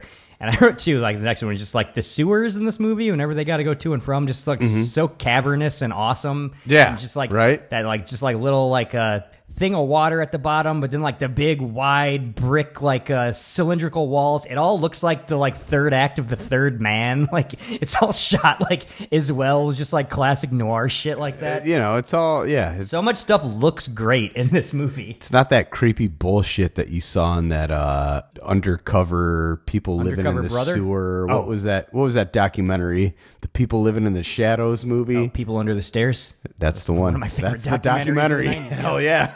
But he gets her back to the fucking the lair where she comes to and has the first appropriate reaction to seeing throw pillows, a news gigantic talking turtle creatures, which she's just screaming and out of her mind. Oh, she does that totally really freaking loud, the fuck high out. pitched, like. She's losing her goddamn mind, which makes fucking sense. Like, that's how everyone who sees them should be reacting to them. I like that Michelangelo and Donatello also get scared and scream back, though. That's a pretty good bit. It's a good bit. Donatello fucking neutered as a character, but him and Michelangelo do have some good just comedic energy great together, chemistry. some good chemistry. In the scene, Splinter tells them their origin story of how they became Teenage Mutant Ninja Turtles and an elderly ninja rat. This kind of starts the theme where if you give Splinter 2 seconds, he's going to tell you the origin story. Classic, just old guy just rambling. Well, let me tell you. Splinter off every once in a while. It was many moons ago, 18 years worth, below the city. There were 4 regular turtles, but then a horny dude that worked at the nuclear power plant, his radioactive sperm fell into the sewer and onto the turtles. Over time, the turtles grew, especially in the lower shell area.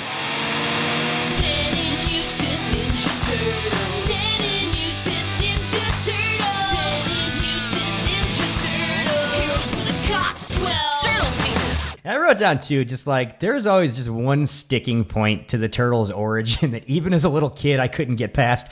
I could get past turtles fucking get around in goop and learn, like, get intelligent and grow.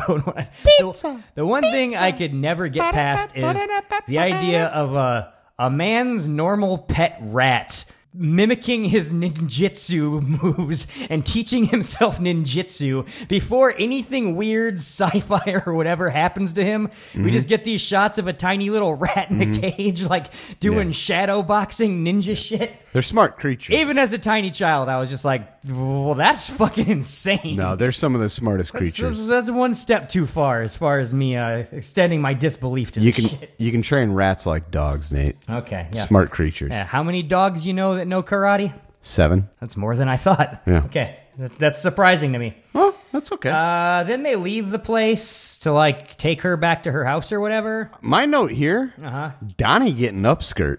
Oh, Donnie is fucking... He's right behind her. And just... Getting an eyeful, huh? I mean, what would you be doing? Well, definitely getting an eyeful, that's for sure. There Especially it is. if I was a 15-year-old with all those turtle hormones coursing through my system. This is where it specifically hit me on this scene, though, how disgusting it is that every time they come to and from the place where they leave, they're just sloshing barefoot, ankle deep in sewer water. Yeah. Like, I was like, is somebody carrying April? Right, like April's not even making a big deal about it. She's just got her shoes and her socks on and like just like trudging through it and not making a big deal about it. She's wearing a skirt, bro. She's got like heels and down to clown. stockings. Yeah, She ain't got so socks, gross. man. And I just wrote, we never established like how much they just smell these Ninja Turtles with poo and pee water just splashed all over them at all times. You know what that... Little poop particles between their fucking their turtle toes. All this suggested to me is that I'm even more of a Hogue man. Because, like, this bitch is ride or die. You could take her to a gathering of a juggalos. Okay. She wouldn't complain. That's right. Like, she just walked through sewer shit. She's certainly willing to do anything weird with anybody. Exactly. She's hanging out with these, let me say it again, 15-year-old kids for the rest of this movie. She's just hanging out with 4 15-year-old male children. Yeah, like... Fucking weird. Trudging through sewers with these guys. That's a chick you can pee on. This chick, there's not much she's not into. That's a chick That's you for can fucking pee on. sure. We get back to her place. Oh, hey, real quick. It's 2021, folks. Internet's ablaze. Sounds weird. That still sounds weird. We don't kink shame here. No. Shame on Unless y'all. it's weird stuff that I'm not into. Then fuck that shit. I'm just saying, Get shame, that fucking shit out of shame on everybody for attacking Army Hammer right now. He's beautiful. Oh, I'm not aware of what's going He's on an here. amazing man. What kind of weird and shit if is he that told Adonis into? if he told a bitch he wants to cut off her toe and keep it in his pocket to have a little bit of her, doing toe mutilation? he's talking cannibalism too. He's talking about eating bitches. That's wild. Yeah, don't kink shame. He's a 6 foot whatever. Somebody might want to just look into that. Beautiful man. He can do what he wants. I know the FBI is pretty busy right now hunting down all the white supremacist wannabe. Maybe look into what Army Hammer's got going on. Your in his girl personal Bella life. Thorne came out and was like, He tried to cut my toe off? no, she was like, that bitch is a liar. He's cool. Hell yeah. Yeah. She's obviously into weird shit too. Oh, So fuck yeah, She might be right? like that Yeah. chick from Smallville who was recruiting bitches into that sex cult. Oh, that's erroneous. That's alleged. But instantly, they're back at her fucking apartment, and Michael's just doing some of the worst fucking like impressions you've ever heard. in your life. Teddy Red, Just killed terrible. my brother. And they're all just Hey, laughing. maybe I'll fight Apollo. Just Hey, maybe I hysterically. won't. Adrian. April's laughing hysterically. They're all in stitches. I'm like, they're cutting out scenes where she fucking smokes out all these Ninja Turtles before they're just after eating they- pizzas and fucking doing impressions and just like rolling around on the ground cracking up. This is them all. Everyone is high in this scene. This They is them have all to be. eating after they smoked a bunch of weed Yeah. and fucked And then her. she's like, that must be Splinter's favorite. And then they all laugh hysterically. I'm like, that's not even a joke. That's like half of a joke. What are you all laughing at? I love it. I always have loved that. They do head back home, though, after eating some pizza to find that the place has been ransacked. Splinter has been kidnapped. There's been a break-in. Guess the Foot Clan has figured out where they live somehow. This God isn't good. Damn it. This- It's because they were following Raphael, following man. him around because he's out there looking for his Sai. They told him just to let it go. Fucking Charles shows up at April's house again in Yeah, the fucking- morning. Why does this guy think he can just keep showing up at his female employees' houses? Oh, by the way, She's not even dressed yet. He's going directly into her bathroom. he brought his weird ginger kid again. Fucking again. Danny's back here. Hey, Tom Rock. Good to see you. Yeah. I wrote here, the kid seems like a stupid piece of shit, but he's even noticing that something's up. Like there's 4 gigantic fucking Ninja Turtles hanging out in this like 1-bedroom apartment. Where are they hiding? I know they're ninjas, but They gotta be somewhere. they gotta be. We're doing a lot of classic gags. It's just like, oh, I gotta go hide in the shower. Oh, he's opening the shower. Is he gonna find him? Some real like Three's Company fucking humor going on in this scene. He's just being like, "Ugh, I'm angry about the way work's going. And she's like, I gotta get work done. And Danny's like, there's fucking Ninja Turtles here. Yeah. Finally, That's what we're Charles. establishing. Danny has got suspicions about Ninja Turtles. Charles and Danny leave, and Charles is like, "I'm going to be a dick to you now because Right. April's not here anymore." And then Danny's He's just like, ragging on him. Danny's like, "Bro, I'm in a street gang. I'm Yeah. going to run out of your car." This is like the scene in Boogie Nights where Wahlberg's like, I got things I can do. You don't even know about it, Ma. You don't want to know. But I'm saying Danny's probably got a big hog, is what I was fuck imagining. yeah, right here. fuck yeah, Probably yeah. got a He's a huge fucking yeah. hog. He's a rock star, man. So thankfully, Danny leaves that car because we get You want to also talk about most iconic scenes of the every 90s. scene in this movie, I feel like man. this one coming up is the one that stands out to me. This is how we do it.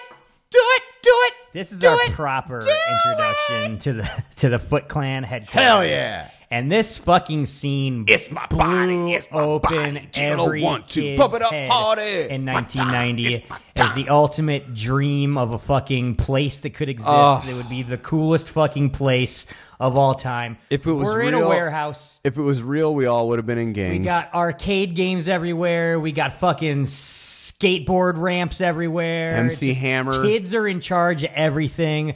No adults No. other than weird Tatsu, like a gigantic Asian samurai man walking around in the middle of everything, Yeah. which somehow even makes it cooler. Like, Right. We got one adult. He's a fucking samurai man. That's right. Coolest shit ever. I couldn't come up with a better dream in 1990 than to run away from my fucking parents. The only and live thing with this ninja gang. The only thing that would be better, Nate, is if they had cigarettes. Oh, fucking, well, enter Sam Rockwell back into the movie here.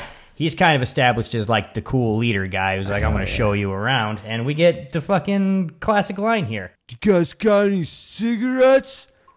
Regular or menthol? Cool fucking line. He's got a sweet dirt goatee that looks pretty nice right here. Yeah. He looks like he works. Cigarette brand cigarettes as much as you want. He looks like he works at a real New York pizza place. 100%. Shredder's pissed, though. He calls a meeting of the entire Foot Clan. He does not like the way things are going as far as his burgeoning war on the Ninja Turtles here. His outfit, we kind of see it for the first time here. It looks fucking awesome. He's got like a basket on his head with some fucking swords just like welded onto it. He looks fucking cool. Fucking one of those like foil like blankets is like a cape sort Yeah. of one of the things Like you he just wrap ran around a somebody marathon? at the end of an action film or he just ran a marathon. Yeah. Also, old samurai guy's basically his butler because he's like, let me move your cape a little bit here to the back so we can see that you also have cool tricked out shoulder claws, blades yeah. like on your fucking shoulder Like the Legion pads. of Doom, man. Yeah, he's looking fucking awesome. We learn that there's different stratas of the Foot Clan. There's like the pickpocket, like young kids. Then they ninja train them into being like the older teens who then officially get ninja outfits. The ceremony here, Shredder's doling out some ninja outfits to some gotta admit, man, like full member of the Foot Clan. That's fucking goals right there. Hashtag Like- goals. we're all coming off the cartoon here, and like Shredder's the big bad guy in the cartoon, but he's also kind of a fucking moron in the cartoon. That's right. And he's always getting fucking duped. Yeah, And here they do a good job of establishing him as like a scary guy. right, like his costume's fucking cool as shit. He's just mean to He everyone. looks. They found the biggest, nastiest Asian dude they can find. You made the joke about everybody being 5'2". That's but right. like they're like, oh no, we found like a fucking 6-foot dude, or at least a good 5'10" to play Shredder, and he looks great, man. I love it. Yeah, I agree wholeheartedly. At least in these early scenes, Shredder's a great on-screen fucking villain. He knows what he's looking for here. So yeah, we see what's going on here. Just basically like fleshing out the Foot Clan. After this, we get into the first Leo and Raph fight, which is going to be an ongoing character fucking Real thing. quick with the Shredder, he's talking about like there's like these Ninja Turtles. He knows he's like Yeah. there's this thing going on. There's turtles who are ninjas. And it's important because this is a scene where Danny's like, bro, Danny's there. I know what you're talking about. Ran away. And I got them. Listen, you want to know where they're staying? Me and my dad bust into this place every fucking morning. There's like no security. Yeah. Let's just go do it. It's kind of a big deal. Yeah. Leo's like the rational, cool-headed guy who's like, we got fucking April on this Splinter being kidnapped thing. She's an investigative journalist. Let's wait till she gets some info. Raph's like, we got to pound the pavement, man. Yeah. How do you think I got my size back? She's going I on could the get news. Splinter back. I could get him back. I can get it back. I can get it back. She's on the news right now talking about the fucking Foot Clan, so Raph's like, let's do it, bro. That's right. Let's do it. But Leo disagrees. Raph, he just gets too heated here, so he has to go up on the roof and hot rod style punch dance out all of his anger. Yeah, he's a smart man. Get a little fresh air, punch dance out all your anger. That's right. But what we learn here is that Casey Jones maybe lives in the apartment across the street from April O'Neil. Maybe just hangs out on like people's fire escapes like a fucking peeping Tom. Yeah, maybe he doesn't live anywhere. Sure. Yeah. Maybe he lives nowhere, which Yeah. I think is my ongoing theory. That's more so where But he's I on a fire escape. He's got like some binoculars or something. Not paid for. He sees this Ninja Turtle he had a fight with in the fucking park a couple nights earlier. Punch that's dancing. that same guy. Yeah. But then also what he sees is just a bunch of ninjas creeping from various rooftops around. We're about to have a big rooftop ninja fight here. Also, I wrote during this scene when Raph was screaming, why is he the only one that sounds like a Goomba from Long Island, and the rest of them don't have that New York thing going on? Yeah. That's pretty weird. Raph's New York as fuck. Super New York as fuck. He's cool, man. We also get the iconic scene of... This is one of the best Michelangelo and Donnie scenes where Raphael and Leo get into it, and we get the Donnie and Michelangelo turn to each other. Fight, kitchen. They got their own little language, basically, they speak at this point. They've They been know. together for so long. Mom and Dad are fighting. We get kicked, like, we're going back and forth here, cut back and forth from April showing the rest of the Ninja Turtles, the junk store that her father owned that's on the ground floor of her apartment, which is just a weird little subplot I didn't really need. Back to Raph fighting the Foot Clan on the...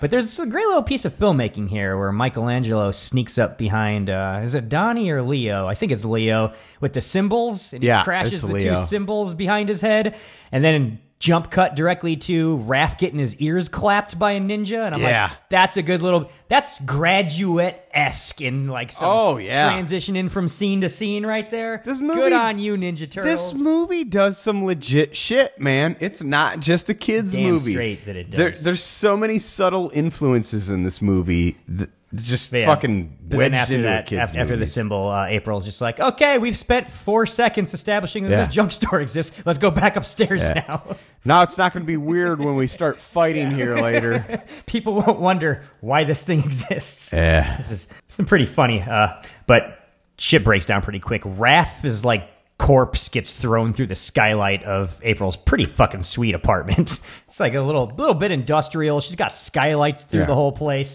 This is a pretty sweet fucking apartment. I mean, she's clearly in the early gentrification stages. She took a risk. She took a risk to be there. Yet to flood this neighborhood with their coffee shops and their yoga fucking mats, and she's still affording quite a bit. But there's ninjas coming in everywhere. There's the big fight happening. The turtles, the ninjas, they're fighting this little apartment. We get the famous a fellow Chucker showdown here. Is this the best fight scene in the film? I gotta say maybe yes. Right. As we go through it, maybe something else would jump out to me. But this is certainly for like a mid-movie. We're starting to break it off into our big because I got a little bit of a disappointment going on with the climax of the movie. We'll get to that. Here though, I think this might be the best fight This is sequence. probably the best fight sequence. Not only is there like a lot of cool, just like tag team, like turtles doing team up shit going on. You get so much because it starts with like because Raph's holding his own on the There's rooftop a lot for of a while. quipping going on here. Raph's got some cool like Dirty Harry whatever he moments on the ceiling or on the roof where he's actually handling some business. I like how the turtles use their turtle shells as big booties, like big juicy booties to bounce like the fucking ninjas around. They're even like thinking about like how a turtle would fight and like incorporating that into the fucking fight choreography, which is just it's fucking beautiful. Way man. more thought than like most fucking teams would put into a Ninja Turtles movie like this. Or more thought than like people put into fucking comic book movies now, man. 100%. Like you get a little bit of comedy where Michelangelo finds another guy with the nunchaka.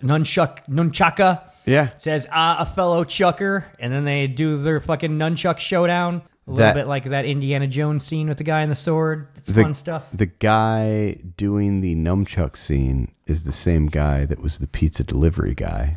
Oh, I in the think first scene. Also, he is. He's Michelangelo, or I think Raphael. He's Raphael. After the first Raphael got his face broken. Yeah, 'cause that's right. The turtle helmet things that they're wearing are too fucking heavy. Yeah. Something bad happened and broke his fucking face. When he got thrown into the garbage can by Casey Jones. Okay. So everybody who plays one of the turtles also like shows up as a different character to like get his face on screen at some point during this movie, which is it's fun for them, I guess. But the fellow Chucker scene, and this is great, and then we start getting the turtles being playful when they're still on the apartment Cutting level. loose, man. They're having a good time. Then literally there's just so many people fighting that the entire building gives way. Well, because they bring out axes and start chopping up the kitchen floor. Fall through the floor into the fucking junk store. So then we're fucking fighting in the junk store again. Which is still cute for a second. Yeah, but then the turtles start getting overwhelmed. And eventually there's a little bit of like, are the turtles going to get axed to death by all these ninja axes right here? And a fire starts in the antique store. But Casey Jones does his badass fucking entrance to even the fucking odds. He shows up like crashing through a door with some like dramatic light behind him. Yeah. He's wearing like a thing that's like half hockey goalie mask, half the Punisher skull, which if we've learned anything over the past year, Punisher skull, coolest fucking thing ever. Yeah. Plaster that thing everywhere. Casey Jones was ahead of the curve. Whole store's on fire. Casey Jones is fighting with them. Turtles are like, let's escape through this trap door, huh? You got to, or you're going to burn to death. Yeah. They all fucking boogaloo. Casey's holding off the foot. Casey's like, with 3 gigantic mutated turtles, couldn't hold these guys off. Don't worry, one white guy with a fucking hockey stick or whatever is going to take care of it. And I got your back, man. And a severe meth problem. Yeah, that's right. Yeah. For fucking sure. That's how you hold anger them off. issues and a dusting of meth addiction. Oh, P.S. There's a phone call.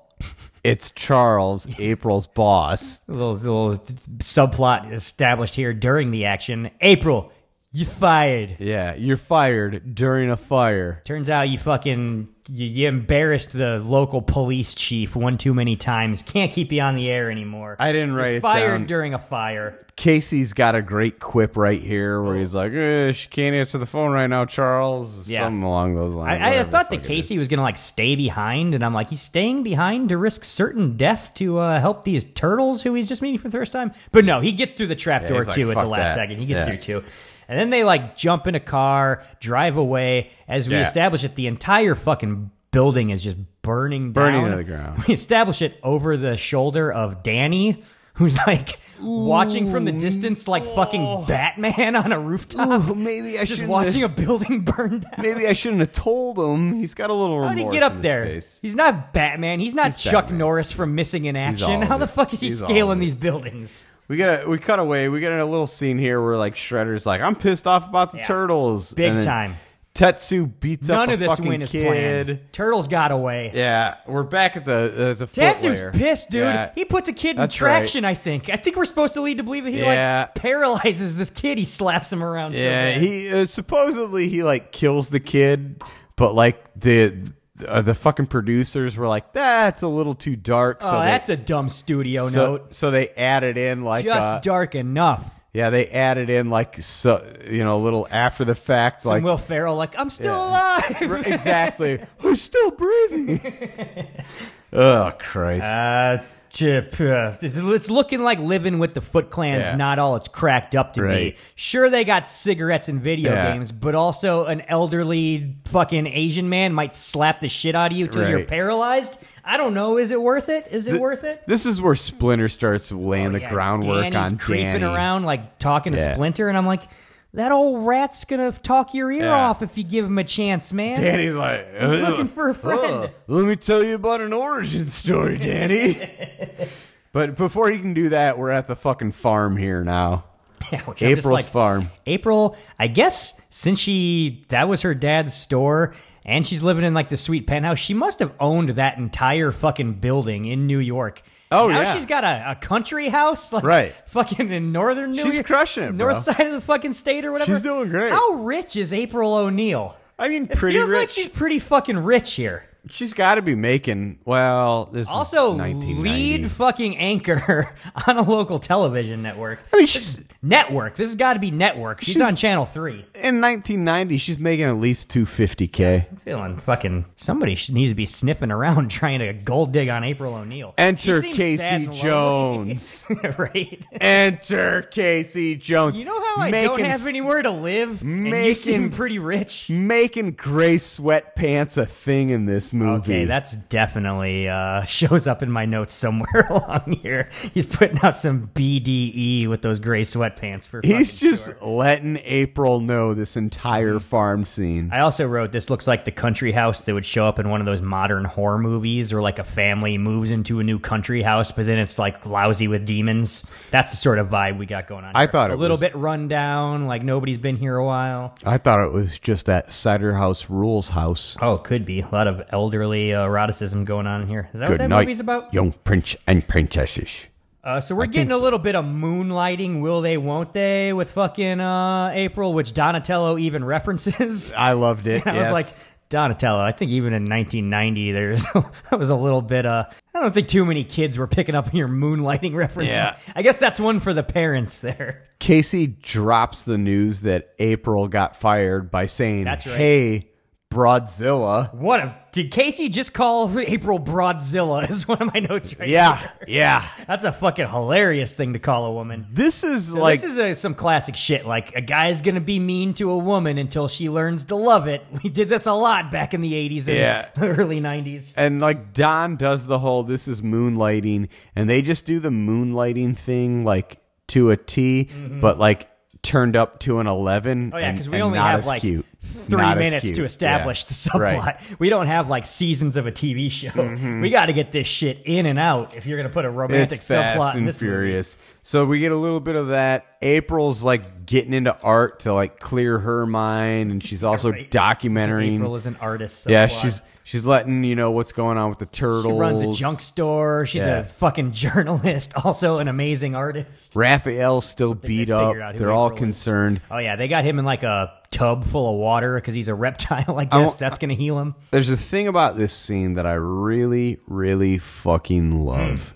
Raphael's in the tub, right? That's right. Leonardo's watching him in that chair. Leonardo, pretty brooding for a 15-year-old. I Right. wrote. Because she draws that picture of him in the chair, right? Did you notice anything about those two turtles in particular in this scene? Leonardo and Raphael? Yes. No, I don't know. Let's see what you got here. They're not wearing belts. Just after a big meal, or what's going on here? They're not. They couldn't sit down in a chair because the costumes wouldn't do that with the belts. They on? are not wearing their uniformed hold my weapons There's no belts weapons right now. which is one of the only things that makes them look kind of not naked when Right. they're tooling around. And they're naked here. They're Yeah. exposed. Okay, And I like vulnerability. it because it does. It says that. It's like, hey, man, these are just two dudes hanging out, and this dude is really concerned about the other guy living or Yeah, dying. that's right. I like love it. it. It strips it down, The man. Leonardo-Raphael relationship, probably the heart of the Ninja Turtles dynamic, I'm going to say. It shows up in, like, every iteration of them, like, That's fair. down through all the fucking times. Yeah. Here's where I started bitching about the Donatello character a lot in my Okay, notes, though. let me Like, have it. Him and Casey Jones are fixing an old truck Oh, together. right. And I'm like, this is the perfect scene to establish that Donatello does machines. Is the fix-it guy. But All right. he literally calls Casey Jones, "You are Mr. Fix-It." Yeah. He's just watching Casey. It should be flipped. Casey should be trying to fix up this truck, not being able to figure out because he's an idiot homeless meth head. Donatello should be like, I'm the fucking technical-minded turtle, like, out of my way. I'll show you how to, like, rebuild an old truck. Not only am I going to get it running, I'm going to make it, like, better than it's ever fucking been because I'm a genius for Why shit. don't you go smoke a tooth while I, right. like reinvent your truck? They don't even hint at any of that fucking shit here. And it's just like they've given Donatello no character. Like he has no fucking traits in this movie other than like he's the fourth Ninja Turtle. Yeah. It's a shame. They massacred my boy.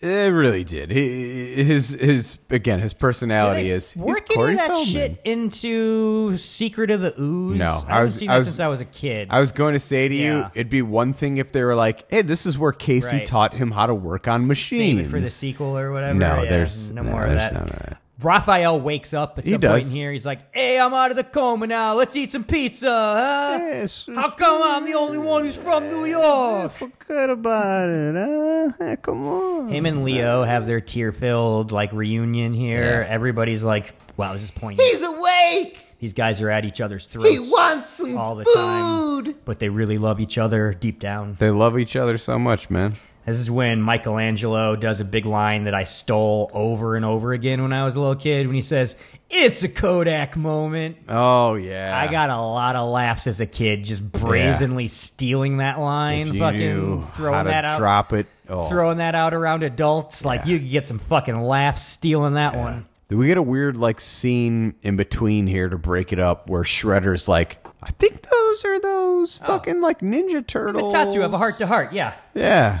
He's like, he's troubled. He's like, they're Ninja Turtles, man. I think I recognize their fighting style as maybe something from my past. Yeah. Is what I'm thinking, Mr. Tatsu. That's right. Tatsu's like, it's so rare that Shredder opens up to me. This is a big moment for us. I just want to support him and let him know he's loved. So we got to reestablish that Splinter's been kidnapped by having Raph do another one of his screaming at the heavens things here. Splinter! He's just training. He's meditating and shit. He's getting his head right. Another great little bit of filmmaking here is right as Shredder's talking about their fighting style. Yeah. We just cut to them sparring in a field. So like, we're seeing their fighting style. We're seeing it as he's fucking talking about That's it. the same thing. Yeah. A little more comedy. Casey Jones is chopping carrots with fucking one of He's got the katana, Leo's yeah. fucking katanas. Chop, chop, chop, chop, And this chop, is where I chop, wrote down, like, Casey Jones. He's putting it out there. He grabs April O'Neil, physically forces her into a chair, and then, like, makes her receive an awkward shoulder rub from him. I'm like, this is some fucking manhandling of a woman going on here. It's the massage equivalent to Harrison Ford's kiss of Sean Young in Blade Runner. That's right, yeah. It's the same scene. It's the same scene. She's into it. Creep Vibes 1000, and she's fucking into it. And I'm like, why is it that back in the day you could be mean to a woman and force yourself physically on her and eventually she'd like it, and now they act like it's a big deal? We don't like it suddenly. This is before. This is before they thought they had ideas.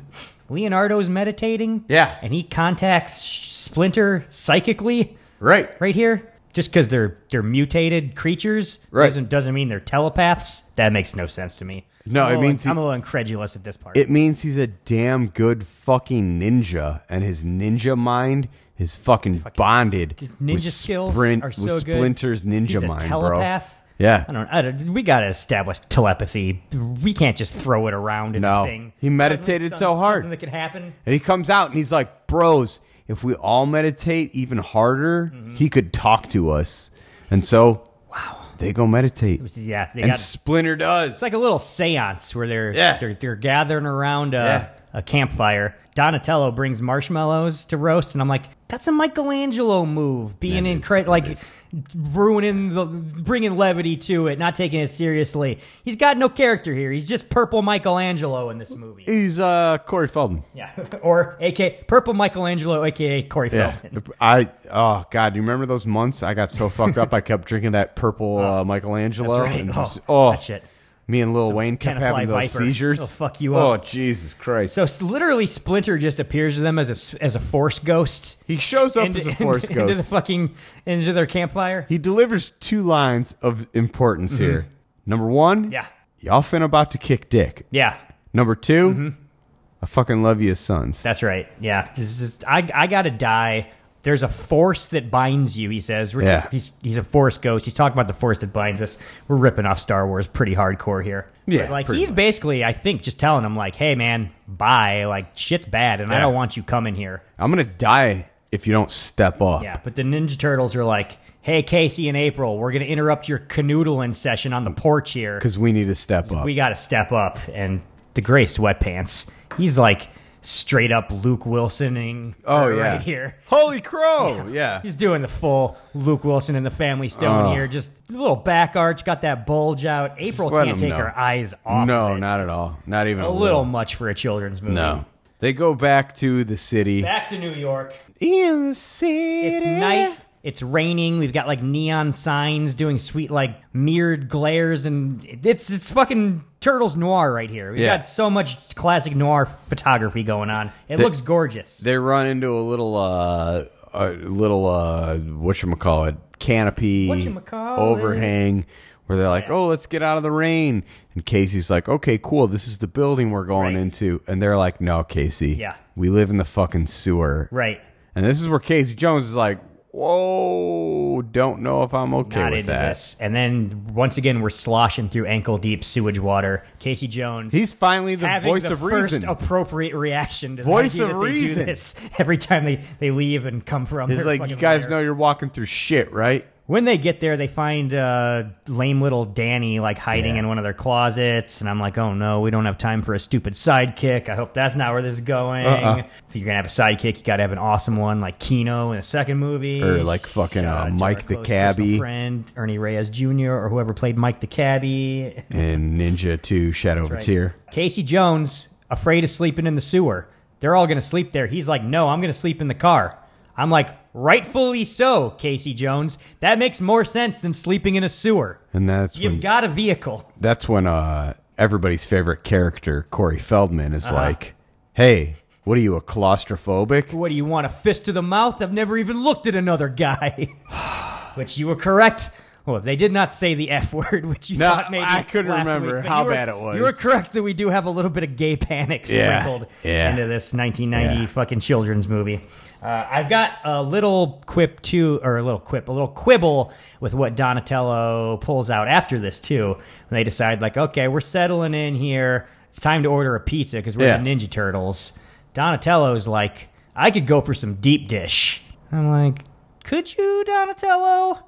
I know that you're pizza crazy. Ninja Turtles are pizza crazy. You're also New York Ninja Turtles. Ooh. There's a pretty strong hate of deep dish pizza in the Chicago-New York rivalry. What's gonna come out more? The fact that you're New York Ninja Turtles loving that flat, gloopy slice? Is he gonna want some deep dish pizza? I'm thinking this might be a little bit of bullshit here. You think he's... Or at least that should like spawn like an internal Turtles argument. Like, deep dish, that's not the pizza I like. Meh, meh, meh, meh, meh. Bro. They throw it out there like it's just understood. And the first pizza is a thick crust. When they order that Domino's. So I'm like, Ninja Turtles living in New York, do they not like the traditional New York slice? Do you think when he was like, I'm thinking deep dish, do you think that was innuendo? He was talking about going down on April since she was in their lair? Casey Jones is fucking, he's got his stink all over that at this point. Oh, yeah. I think that ship has sailed. That's fair. So they all eat some pizza and go to bed. Casey Jones is sleeping in the truck, and he sees Danny slinking out of the place in the middle of the night, and he's like, hey, where's that guy going? That guy, I think, might be a fucking turncoat, which this kid's no good for anybody. He's playing all sides against each other at this point. Danny's toxic. You need to cut him out of your life, basically, if you know Danny. He's the worst, really. Yeah. Casey follows him back to the Foot Clan lair, and he goes in and talks to Splinter. And I wrote, oh no, we're going to have to listen to another one of Splinter's boring old man stories. Hey, he does. He's like, let me tell you about my story. I was a rat. Shredder. I know who Shredder is. Hilarious image of the tiny little rat practicing ninjutsu in a tiny little cage. Shredder killed Splinter's master because Shredder wanted to rape Splinter's master's fiance. Yeah. And then he was going Very similar to the Miyagi and Miyagi's old enemy relationship in Karate Kid 2. What's going on with that sort of dynamic? Shredder was about to beat the brakes off of it, and that's when Splinter the rat was like, I'm going to attack you. Scratch up your face, son. That's a pretty cool shot where that like puppet rat shoots across a room and just like eats a man's face. I also love when they fucking cut the puppet rat's ear off, and he's like, oh, my ear. I wrote too, like, fucking Splinter kills his master back in Japan. How the fuck does this rat end up in New York City then? Is he jumping on like a fucking a boat? Is he like the fucking plague ships? He's jumping on there and go to New York like a plague rat? Yeah. I think the Splinter might have been a plague rat. Ain't nothing gonna break my stride. Yeah, he's living the dream, man. He's living that big American dream. Shredder, like, catches Danny fucking around, like, in the middle of the story, and is like, yo, Danny, what the fuck? Where you been, bro? I'm about to slice your ass up with all my fucking shredder blades and whatnot. Danny's like, I gotta get the fuck out of here. He runs away. Yeah, Shredder's like, Look, look, Casey, Splinter's about to bite the big one. Like, yeah, they're gonna kill his old rat ass. Shredder's like, I'm gonna kill that rat. Y'all need to kill the Ninja Turtles. Let's all go kill the Ninja Turtles. Which, I don't know if there's... This scene's pretty cool here, where all the ninjas are just storming the sewers. Every entrance to the sewer, there's just ninjas fucking piling into it. We got a big fucking fight scene here. Hell yeah. Ninja Turtles are ready for him. They hit him with like a steam valve and then beat him up in the shadows. But then more and more ninjas are coming. They're like fucking tribbles. They start just overwhelming them with the sheer amount of ninjas. They keep fighting and fighting. They work their way up to the streets. We're cutting back and forth from here to the warehouse. Casey and fucking Danny unchain Splinter, but they get caught by Tatsu. Back to fighting some more ninjas in the sewers. Casey's all like, it's no big deal. I can just fucking fight Tatsu, bro. That's right. Yeah. I like, he makes fun of Tatsu hilariously grunting everything because he can't speak English as an actor, too. Yeah. That's a good bit. But then he gets his ass slapped around for fucking talking shit about Tatsu. But during him getting a beating, he's thrown into like a box that's got a golf club in it. And it's like, well, this guy's superpower is fighting with sporting goods. So now you're done for, Tatsu. You fucked up. You're fucking done for. Because he's got that Norman, whatever his name is, the shark. Gives him like a driver. Quick jab to the balls and then just a full swing drive to his fucking forehead. And Tatsu's out of this movie. He's fucking knocked silly. He's done after that. We're full on skateboarding through the sewers while fighting ninjas here. Yeah. There's a guy in a gigantic suit skateboarding through a sewer set and ninja fighting people, and it's all really happening. How'd they pull this shit off? It's crazy. Michael Bay can't make a cartoon tornado that we can all see. Jesus Christ.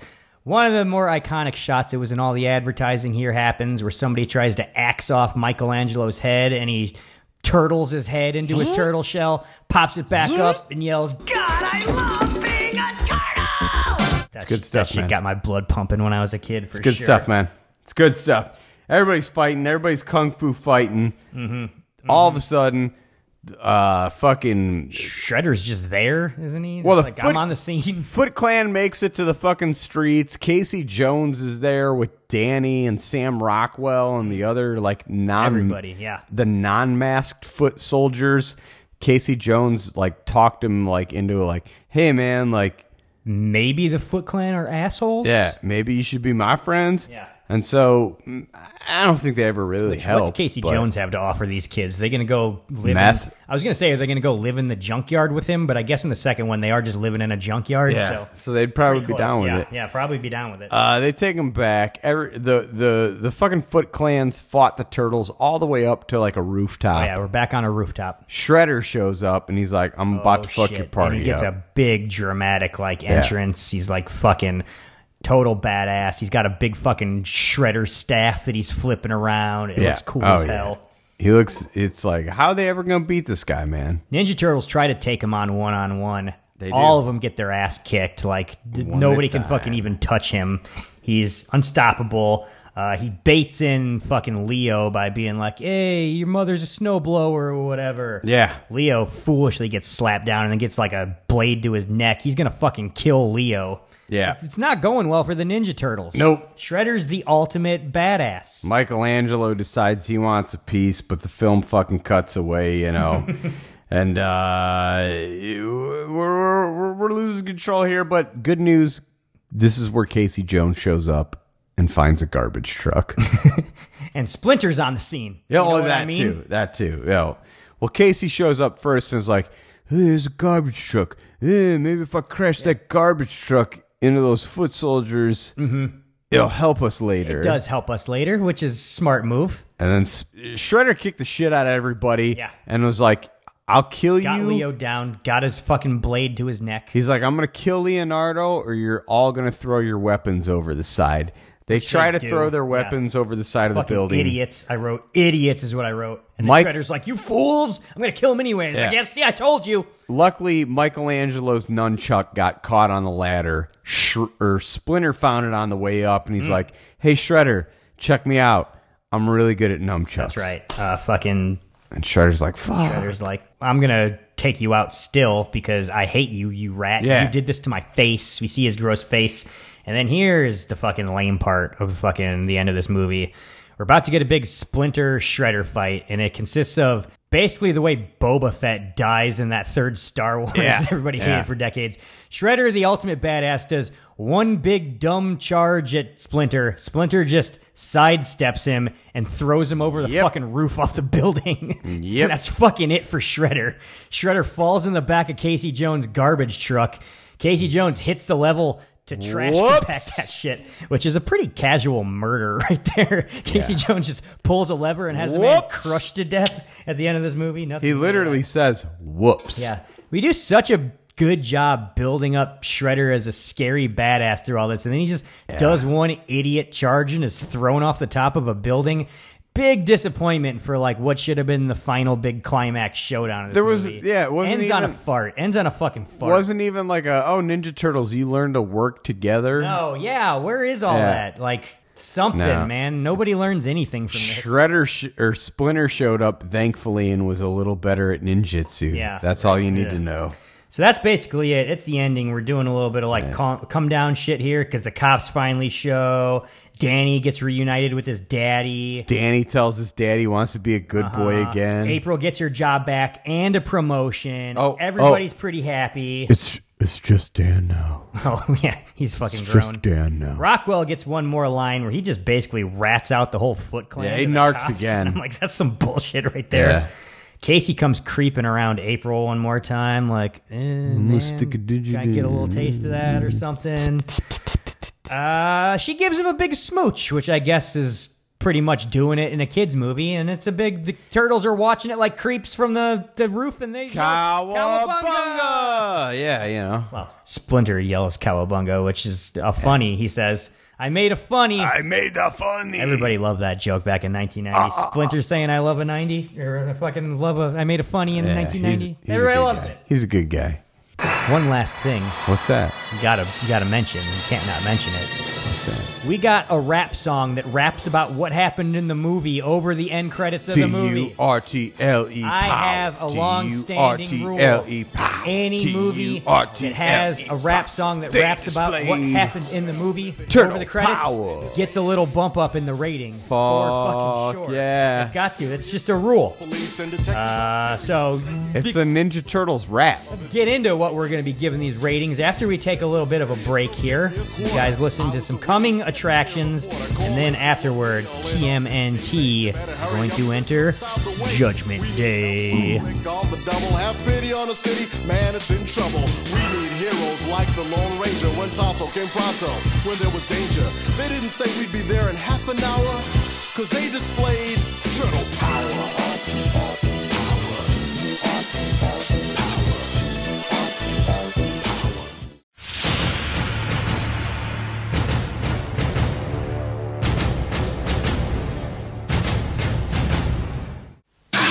No ordinary man could do it alone.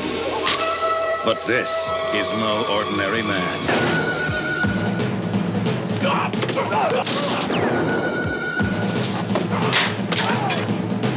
Pray for death. This has gone far enough.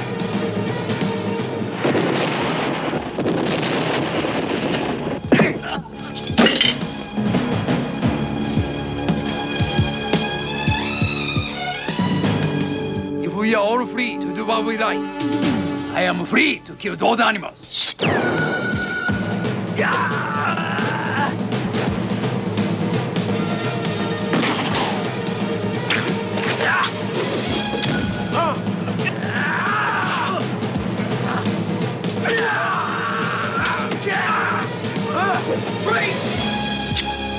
Shokasugi. Shadow Warrior. Deathmaster. Ninja, Judge, and Jury. Vengeance will be his. Pray for death. Please, kill me!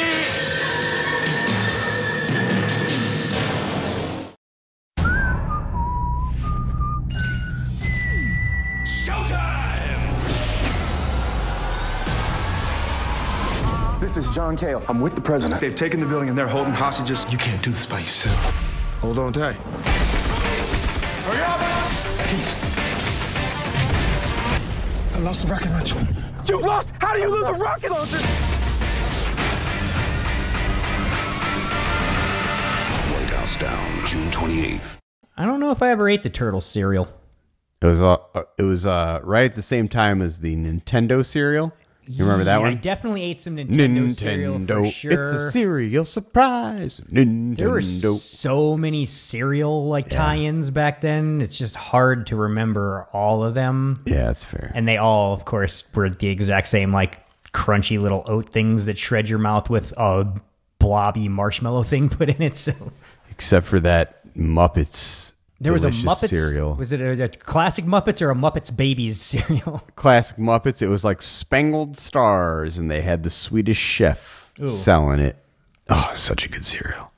Judgment Day is where we go to the internet to see what you, the people, have to say about the movie that we watched. And there are a lot of people out there who had things to say about the Ninja Turtles. And let's make it clear. There was a lot of stuff to wade through. We don't care about any of you. We're just pretending we do. So many different reviews of this movie that went on and went on and went on. But not very many negative reviews at all. Amazon, IMDb only have 2 or 3 one Ninja Star review of these things at all. So I had to go completely to Letterboxd and keep it short for the 1 bullet reviews. I did find a couple of interesting 5 bullet reviews, so we'll get to those too. Let's hear it. Starting with the 1 bullet reviews here. First one, short and sweet these ones. 1 Ninja Star review. Keep going back to that bullet. It's ingrained in me. I know. 1 Ninja Star from Letterboxd user Jeremy Allison. He's an idiot. Go ahead. Says, they would never make a movie nowadays where a bunch of kids steal, drink, smoke, and gamble. So thanks, Obama. I don't even know what side of the issue he's on there. I just stared at that for a while trying to decode it. I'm just mad because I think I agreed. Yeah, I'm not sure if I agree or not. Yeah. The Obama thing threw me off. This next one, absolutely, I agree. There's no question here. Brings up a great fucking point here. This is a 1 Ninja Star review from Letterboxd user Aaron Siskind, who says, 1 pizza is not enough for 4 Teenage Mutant Ninja Turtles. He's not wrong. Not wrong. Not wrong at all. I mean, this is spelled like a female, too, so I'm going to throw out... there are some females into the Ninja Turtles. She's just not wrong. Sausage party here. That's good. And that's good. Fucking... 2 of us could crush a fucking large Domino's together, no fucking problem. And we're not even mutants. Did we get a fucking brownie or a brookie to go with it? Yeah, exactly. Right? Like what? Got a sweet tooth going. Yeah, right. 5 bullet. Oh, you're going to 5s? 5 Ninja Star. Can I interject? 5 Ninja Star reviews here. Okay. I'd like to read a review right now. Oh, okay. This is format breaking, but I appreciate it. From a very special friend of the show, Mr. Dan Smart, star of the internet. Shout out, yeah. He writes... This guy's got a lot to say. He writes on the internets about the musics and the things. Mm-hmm. You've seen him. Yeah, he's on blogs. You've seen him. But he's on the... I don't know which ones to shout him out. Tiny Mixed Dicks. Okay. tinymixeddicks.url. Dan Smart says, 1990s, TMNT. Headline. What's not to love? Oh, so this is fully formatted. What's not to love? And he hits us with his bullet points here. Ready? That's right. Plot is dirt simple. Even the comparatively boring as fuck Act 2 is at least pretty funny. Chopping vegetables with katanas. You brought it up yourself, sir. You brought it up yourself. That moment. That Jim Henson crew nails it with the costumes and the puppets. Couldn't agree more. You said it yourself. They don't look any better than they do in this first movie, my man. It sounded like me and Dan Smart are on the same page with a lot of this stuff. Shredder looks fucking awesome. Is he going to get controversial? I don't know. Satisfyingly hate-filled. There's a lot of hate in that Shredder. Yeah. He's just an angry, angry man. Other than that one scene where he's wistful with Tatsu, it's all anger. It's all anger the rest of the movie. You also brought up sewer and the NYC sets look like some gritty 1940s noir Batman shit. Super cool shit. 100%. You're loving it. He's making great points here. Raphael's the cranky New Yorker who says, damn, a lot, which is both hilarious and objectively awesome. Also maybe why the second one was a little more sanitized as a film. Why isn't Raph saying damn anymore? They're not allowed to use their weapons anymore, and also cut out the dams. Dan's next point. There's lots of actual fighting, and the turtles at least sort of use their weapons, which they fucking don't in the future ones. Okay, yeah. That's true. Casey Jones, as we all know, owns this movie with all the hard-boiled one-liners and gets to potentially nail a TV news reporter at the end of the film, which isn't bad for a meth head who we don't know if he has his own residency. Come on. Can he get through like an entire date without ruining it? Because we know she's physically down. Yeah. She's definitely down on that level. You get a little MC Hammer in the soundtrack, What's Not to Love. The only things that suck, apart from that second act being long and dull, are Leonardo's annoying kiss-assery and the final shredder fight. Shots fired. The final shredder fight only being like 6 seconds or so.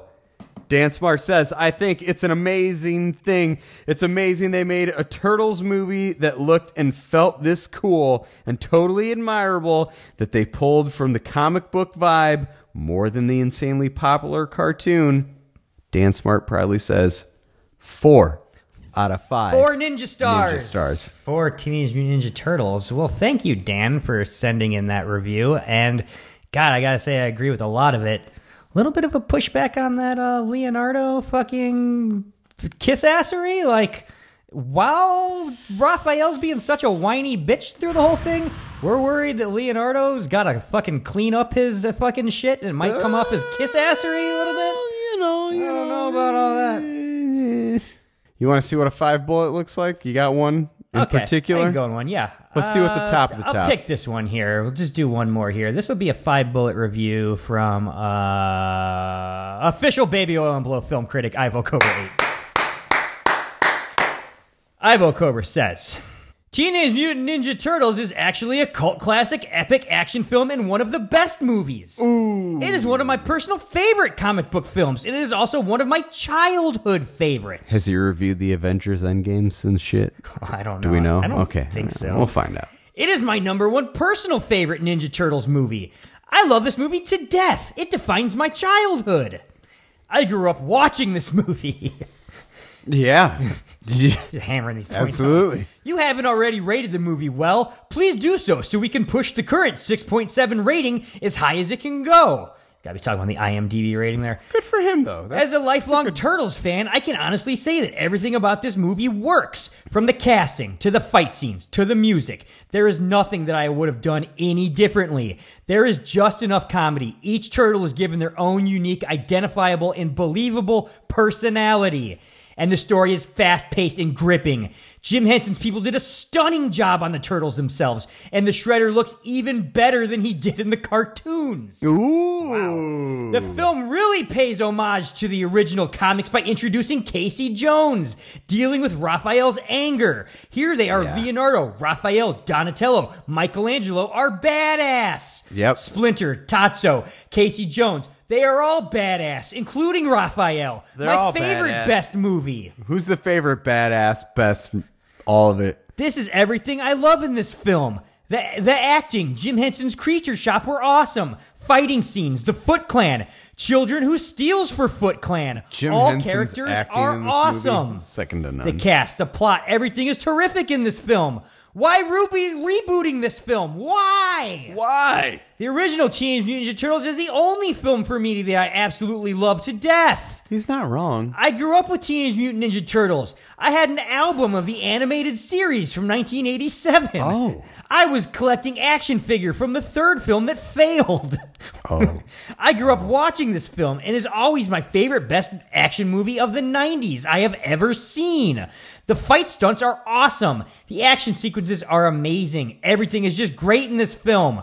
The film has some drama in it. The character development between the Turtles and Splinter was really touching and amazing. Another character development in this film that touches me is, you heard it, is between Danny and Charles, a father and son. Ooh. That scene is so touching. Yeah. Judith Hogue did an amazing, awesome, terrific job as April O'Neil. True. A reporter for Channel 3 News. She acted her character very serious and convincing. Which I gotta say, like, next to like a Michael Caine acting opposite of Muppets in the Muppet Christmas fucking Carol. Thank you. Maybe the most straight-face acting next to puppet characters you'll find. Nate's a Hogue man. I'm a Hogue man. I just gotta contend with how many times they call her a babe in this movie. Well. Decent actress, not a babe. I don't get why it was she was replaced in the sequels, which just didn't work. Right. Elias Koteas did an amazing performance as Casey Jones, a streetwise vigilante who becomes an ally of the Turtles. He's the best. Now, streetwise isn't capitalized, but I'm wondering if he's implying that he is just selling copies of Streetwise when he's not beating up. Yeah. Streetwise.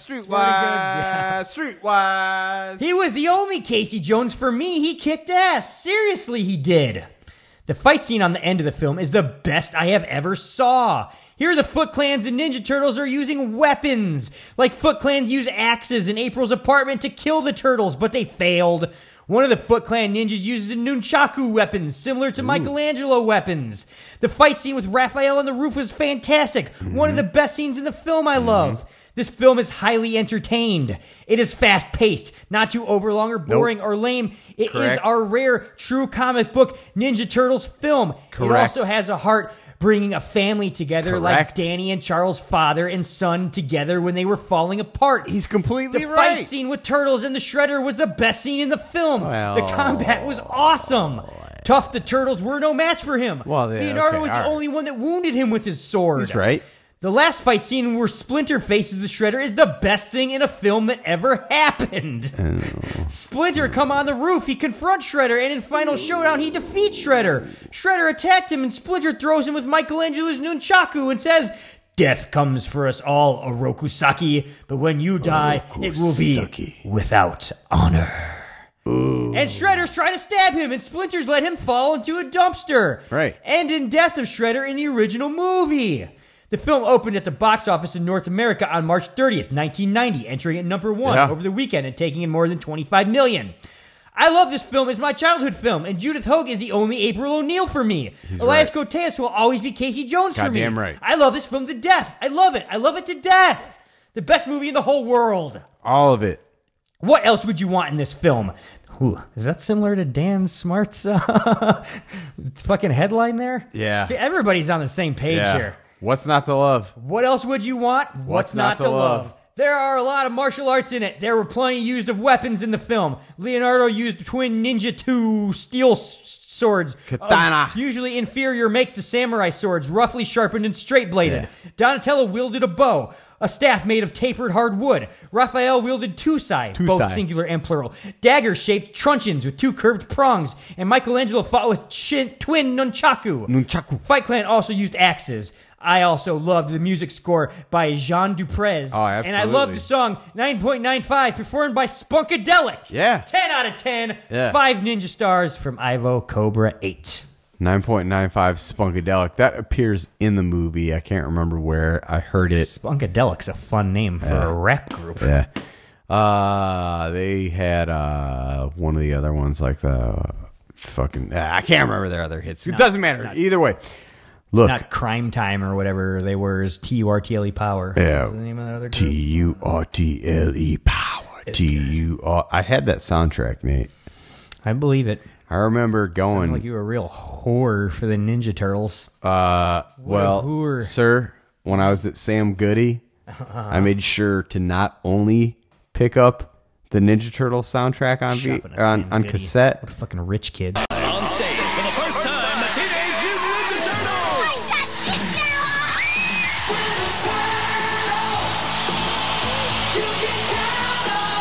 It's not the movie soundtrack, dudes. This is rock and roll. Now get your kids their hot new audio cassette and concert tour book for $3.99, only at Pizza Hut. Why Pizza Hut? Because they don't sell pizza in record stores, dude. Pizza Hut, making it great. I also picked up Ghostbusters 2. Oh, that's a good one. On cassette. You're going to want that one. Yeah. It ends in a real inspiration. Well, I guess we're gonna have to take control. Matt, we've heard a lot of opinions and a lot of Ninja Star ratings about Teenage Mutant Ninja Turtles. What's yours? Dude? Nate, Let me tell you, it's the Ninja Turtles. They're coming out of their shells tour. That's right. They're the biggest thing in the fucking world.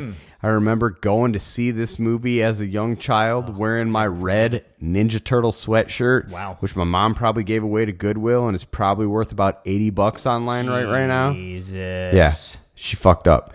This movie fucking kicks dick. Loved it then, loved it now. Makes me mad. I've watched Really this. just makes me mad. I've watched this movie so many times. I love it.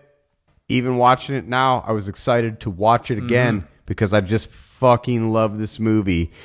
Two of the greatest people I know. Dan Smart gave it 4 Ninja Stars. Ivo Cobra gave it 5. Full 5 Ninja Stars. I love them both equally. I don't know who to pick. I got to go right in the middle. It's a 4.5 Ninja Star for me. Ninja Star film for Matt Estrada. God, I love watching the Turtles. Matt, Dan Smart's review couldn't have been more spot on. Yeah. I agreed with everything he said, up to and including the Shredder fight being the only real big disappointment in the film. That's why I went 4.5.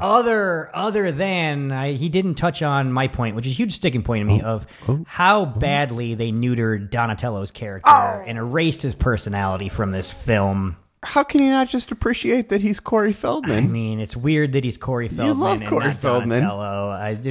I love that doesn't work for you. He needs to have his own personality. The Turtles all have very specific personalities, which is what makes them work as a foursome.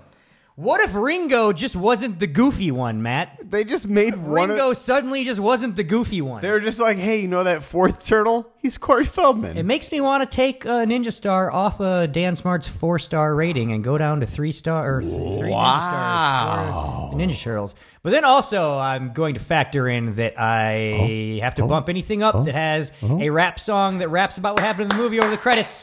So I'll split the difference there. I'll go 3.5 bullets for Ninja Turtles. I feel that's harsh. 3.5 Ninja Stars. I feel that's harsh. That's a little harsh. Well, you know. It's one of the greatest children's films of all time. Could you ask for a better live-action adaptation of the Teenage Mutant Ninja Turtles? I don't think so. Okay. I don't think so. Well, you agree with that at least. Still pretty. Yeah. Very strong. Yeah, it's a strong film. You know what? You guys, I'm going to go 4 Ninja Stars too. I'll bump it up. You convinced me. Nate's coming out of his shell. You convinced me. Nate's coming out of his shell. It's hitting the ground. A Ninja Star for each turtle. Yeah. God bless you. Ninja Star for each turtle. And 2021's looking good. Then we'll bump off another one because all Splinter's boring stories, but then put another one on there for Casey Jones. He's basically the 5th turtle in this movie. It's not without his problems, is what he's saying, folks. Okay. Matt, we got one more week in January, so I figure we should watch another ninja movie just around this whole ninja party out thing here. So what I'm planning is... Jeff Speakman's The Perfect Weapon. I don't continue to consider that a ninja movie. I consider that a martial arts movie, and we will be getting to that. But no, we need to focus more on Sho Kosugi, who is the king of the ninja movie. We've only seen him briefly as a bad guy in a movie. Let's finally watch a ninja movie where an actual Asian guy is the star of the movie and not a white guy or a green turtle. Let's watch one of my favorites, a weird ninja movie called Pray for Death. There's a beautiful Blu-ray of it out there, but if you don't have access to that, it might be on YouTube. The whole movie might be uploaded to YouTube. Make sure you tune in next week when we get weirdly serious on Baby Oil That Blow. Stay single. It's a long road when you're on your own, and it hurts when they tear your dreams apart. And every new town just seems to bring you down, trying to find a peace of mind can break your heart. It's a real war right outside your front door, I tell ya. Out where they'll kill ya, you could use a friend. Where the road ends, that's the place for me, where I'm me in my own space, the place.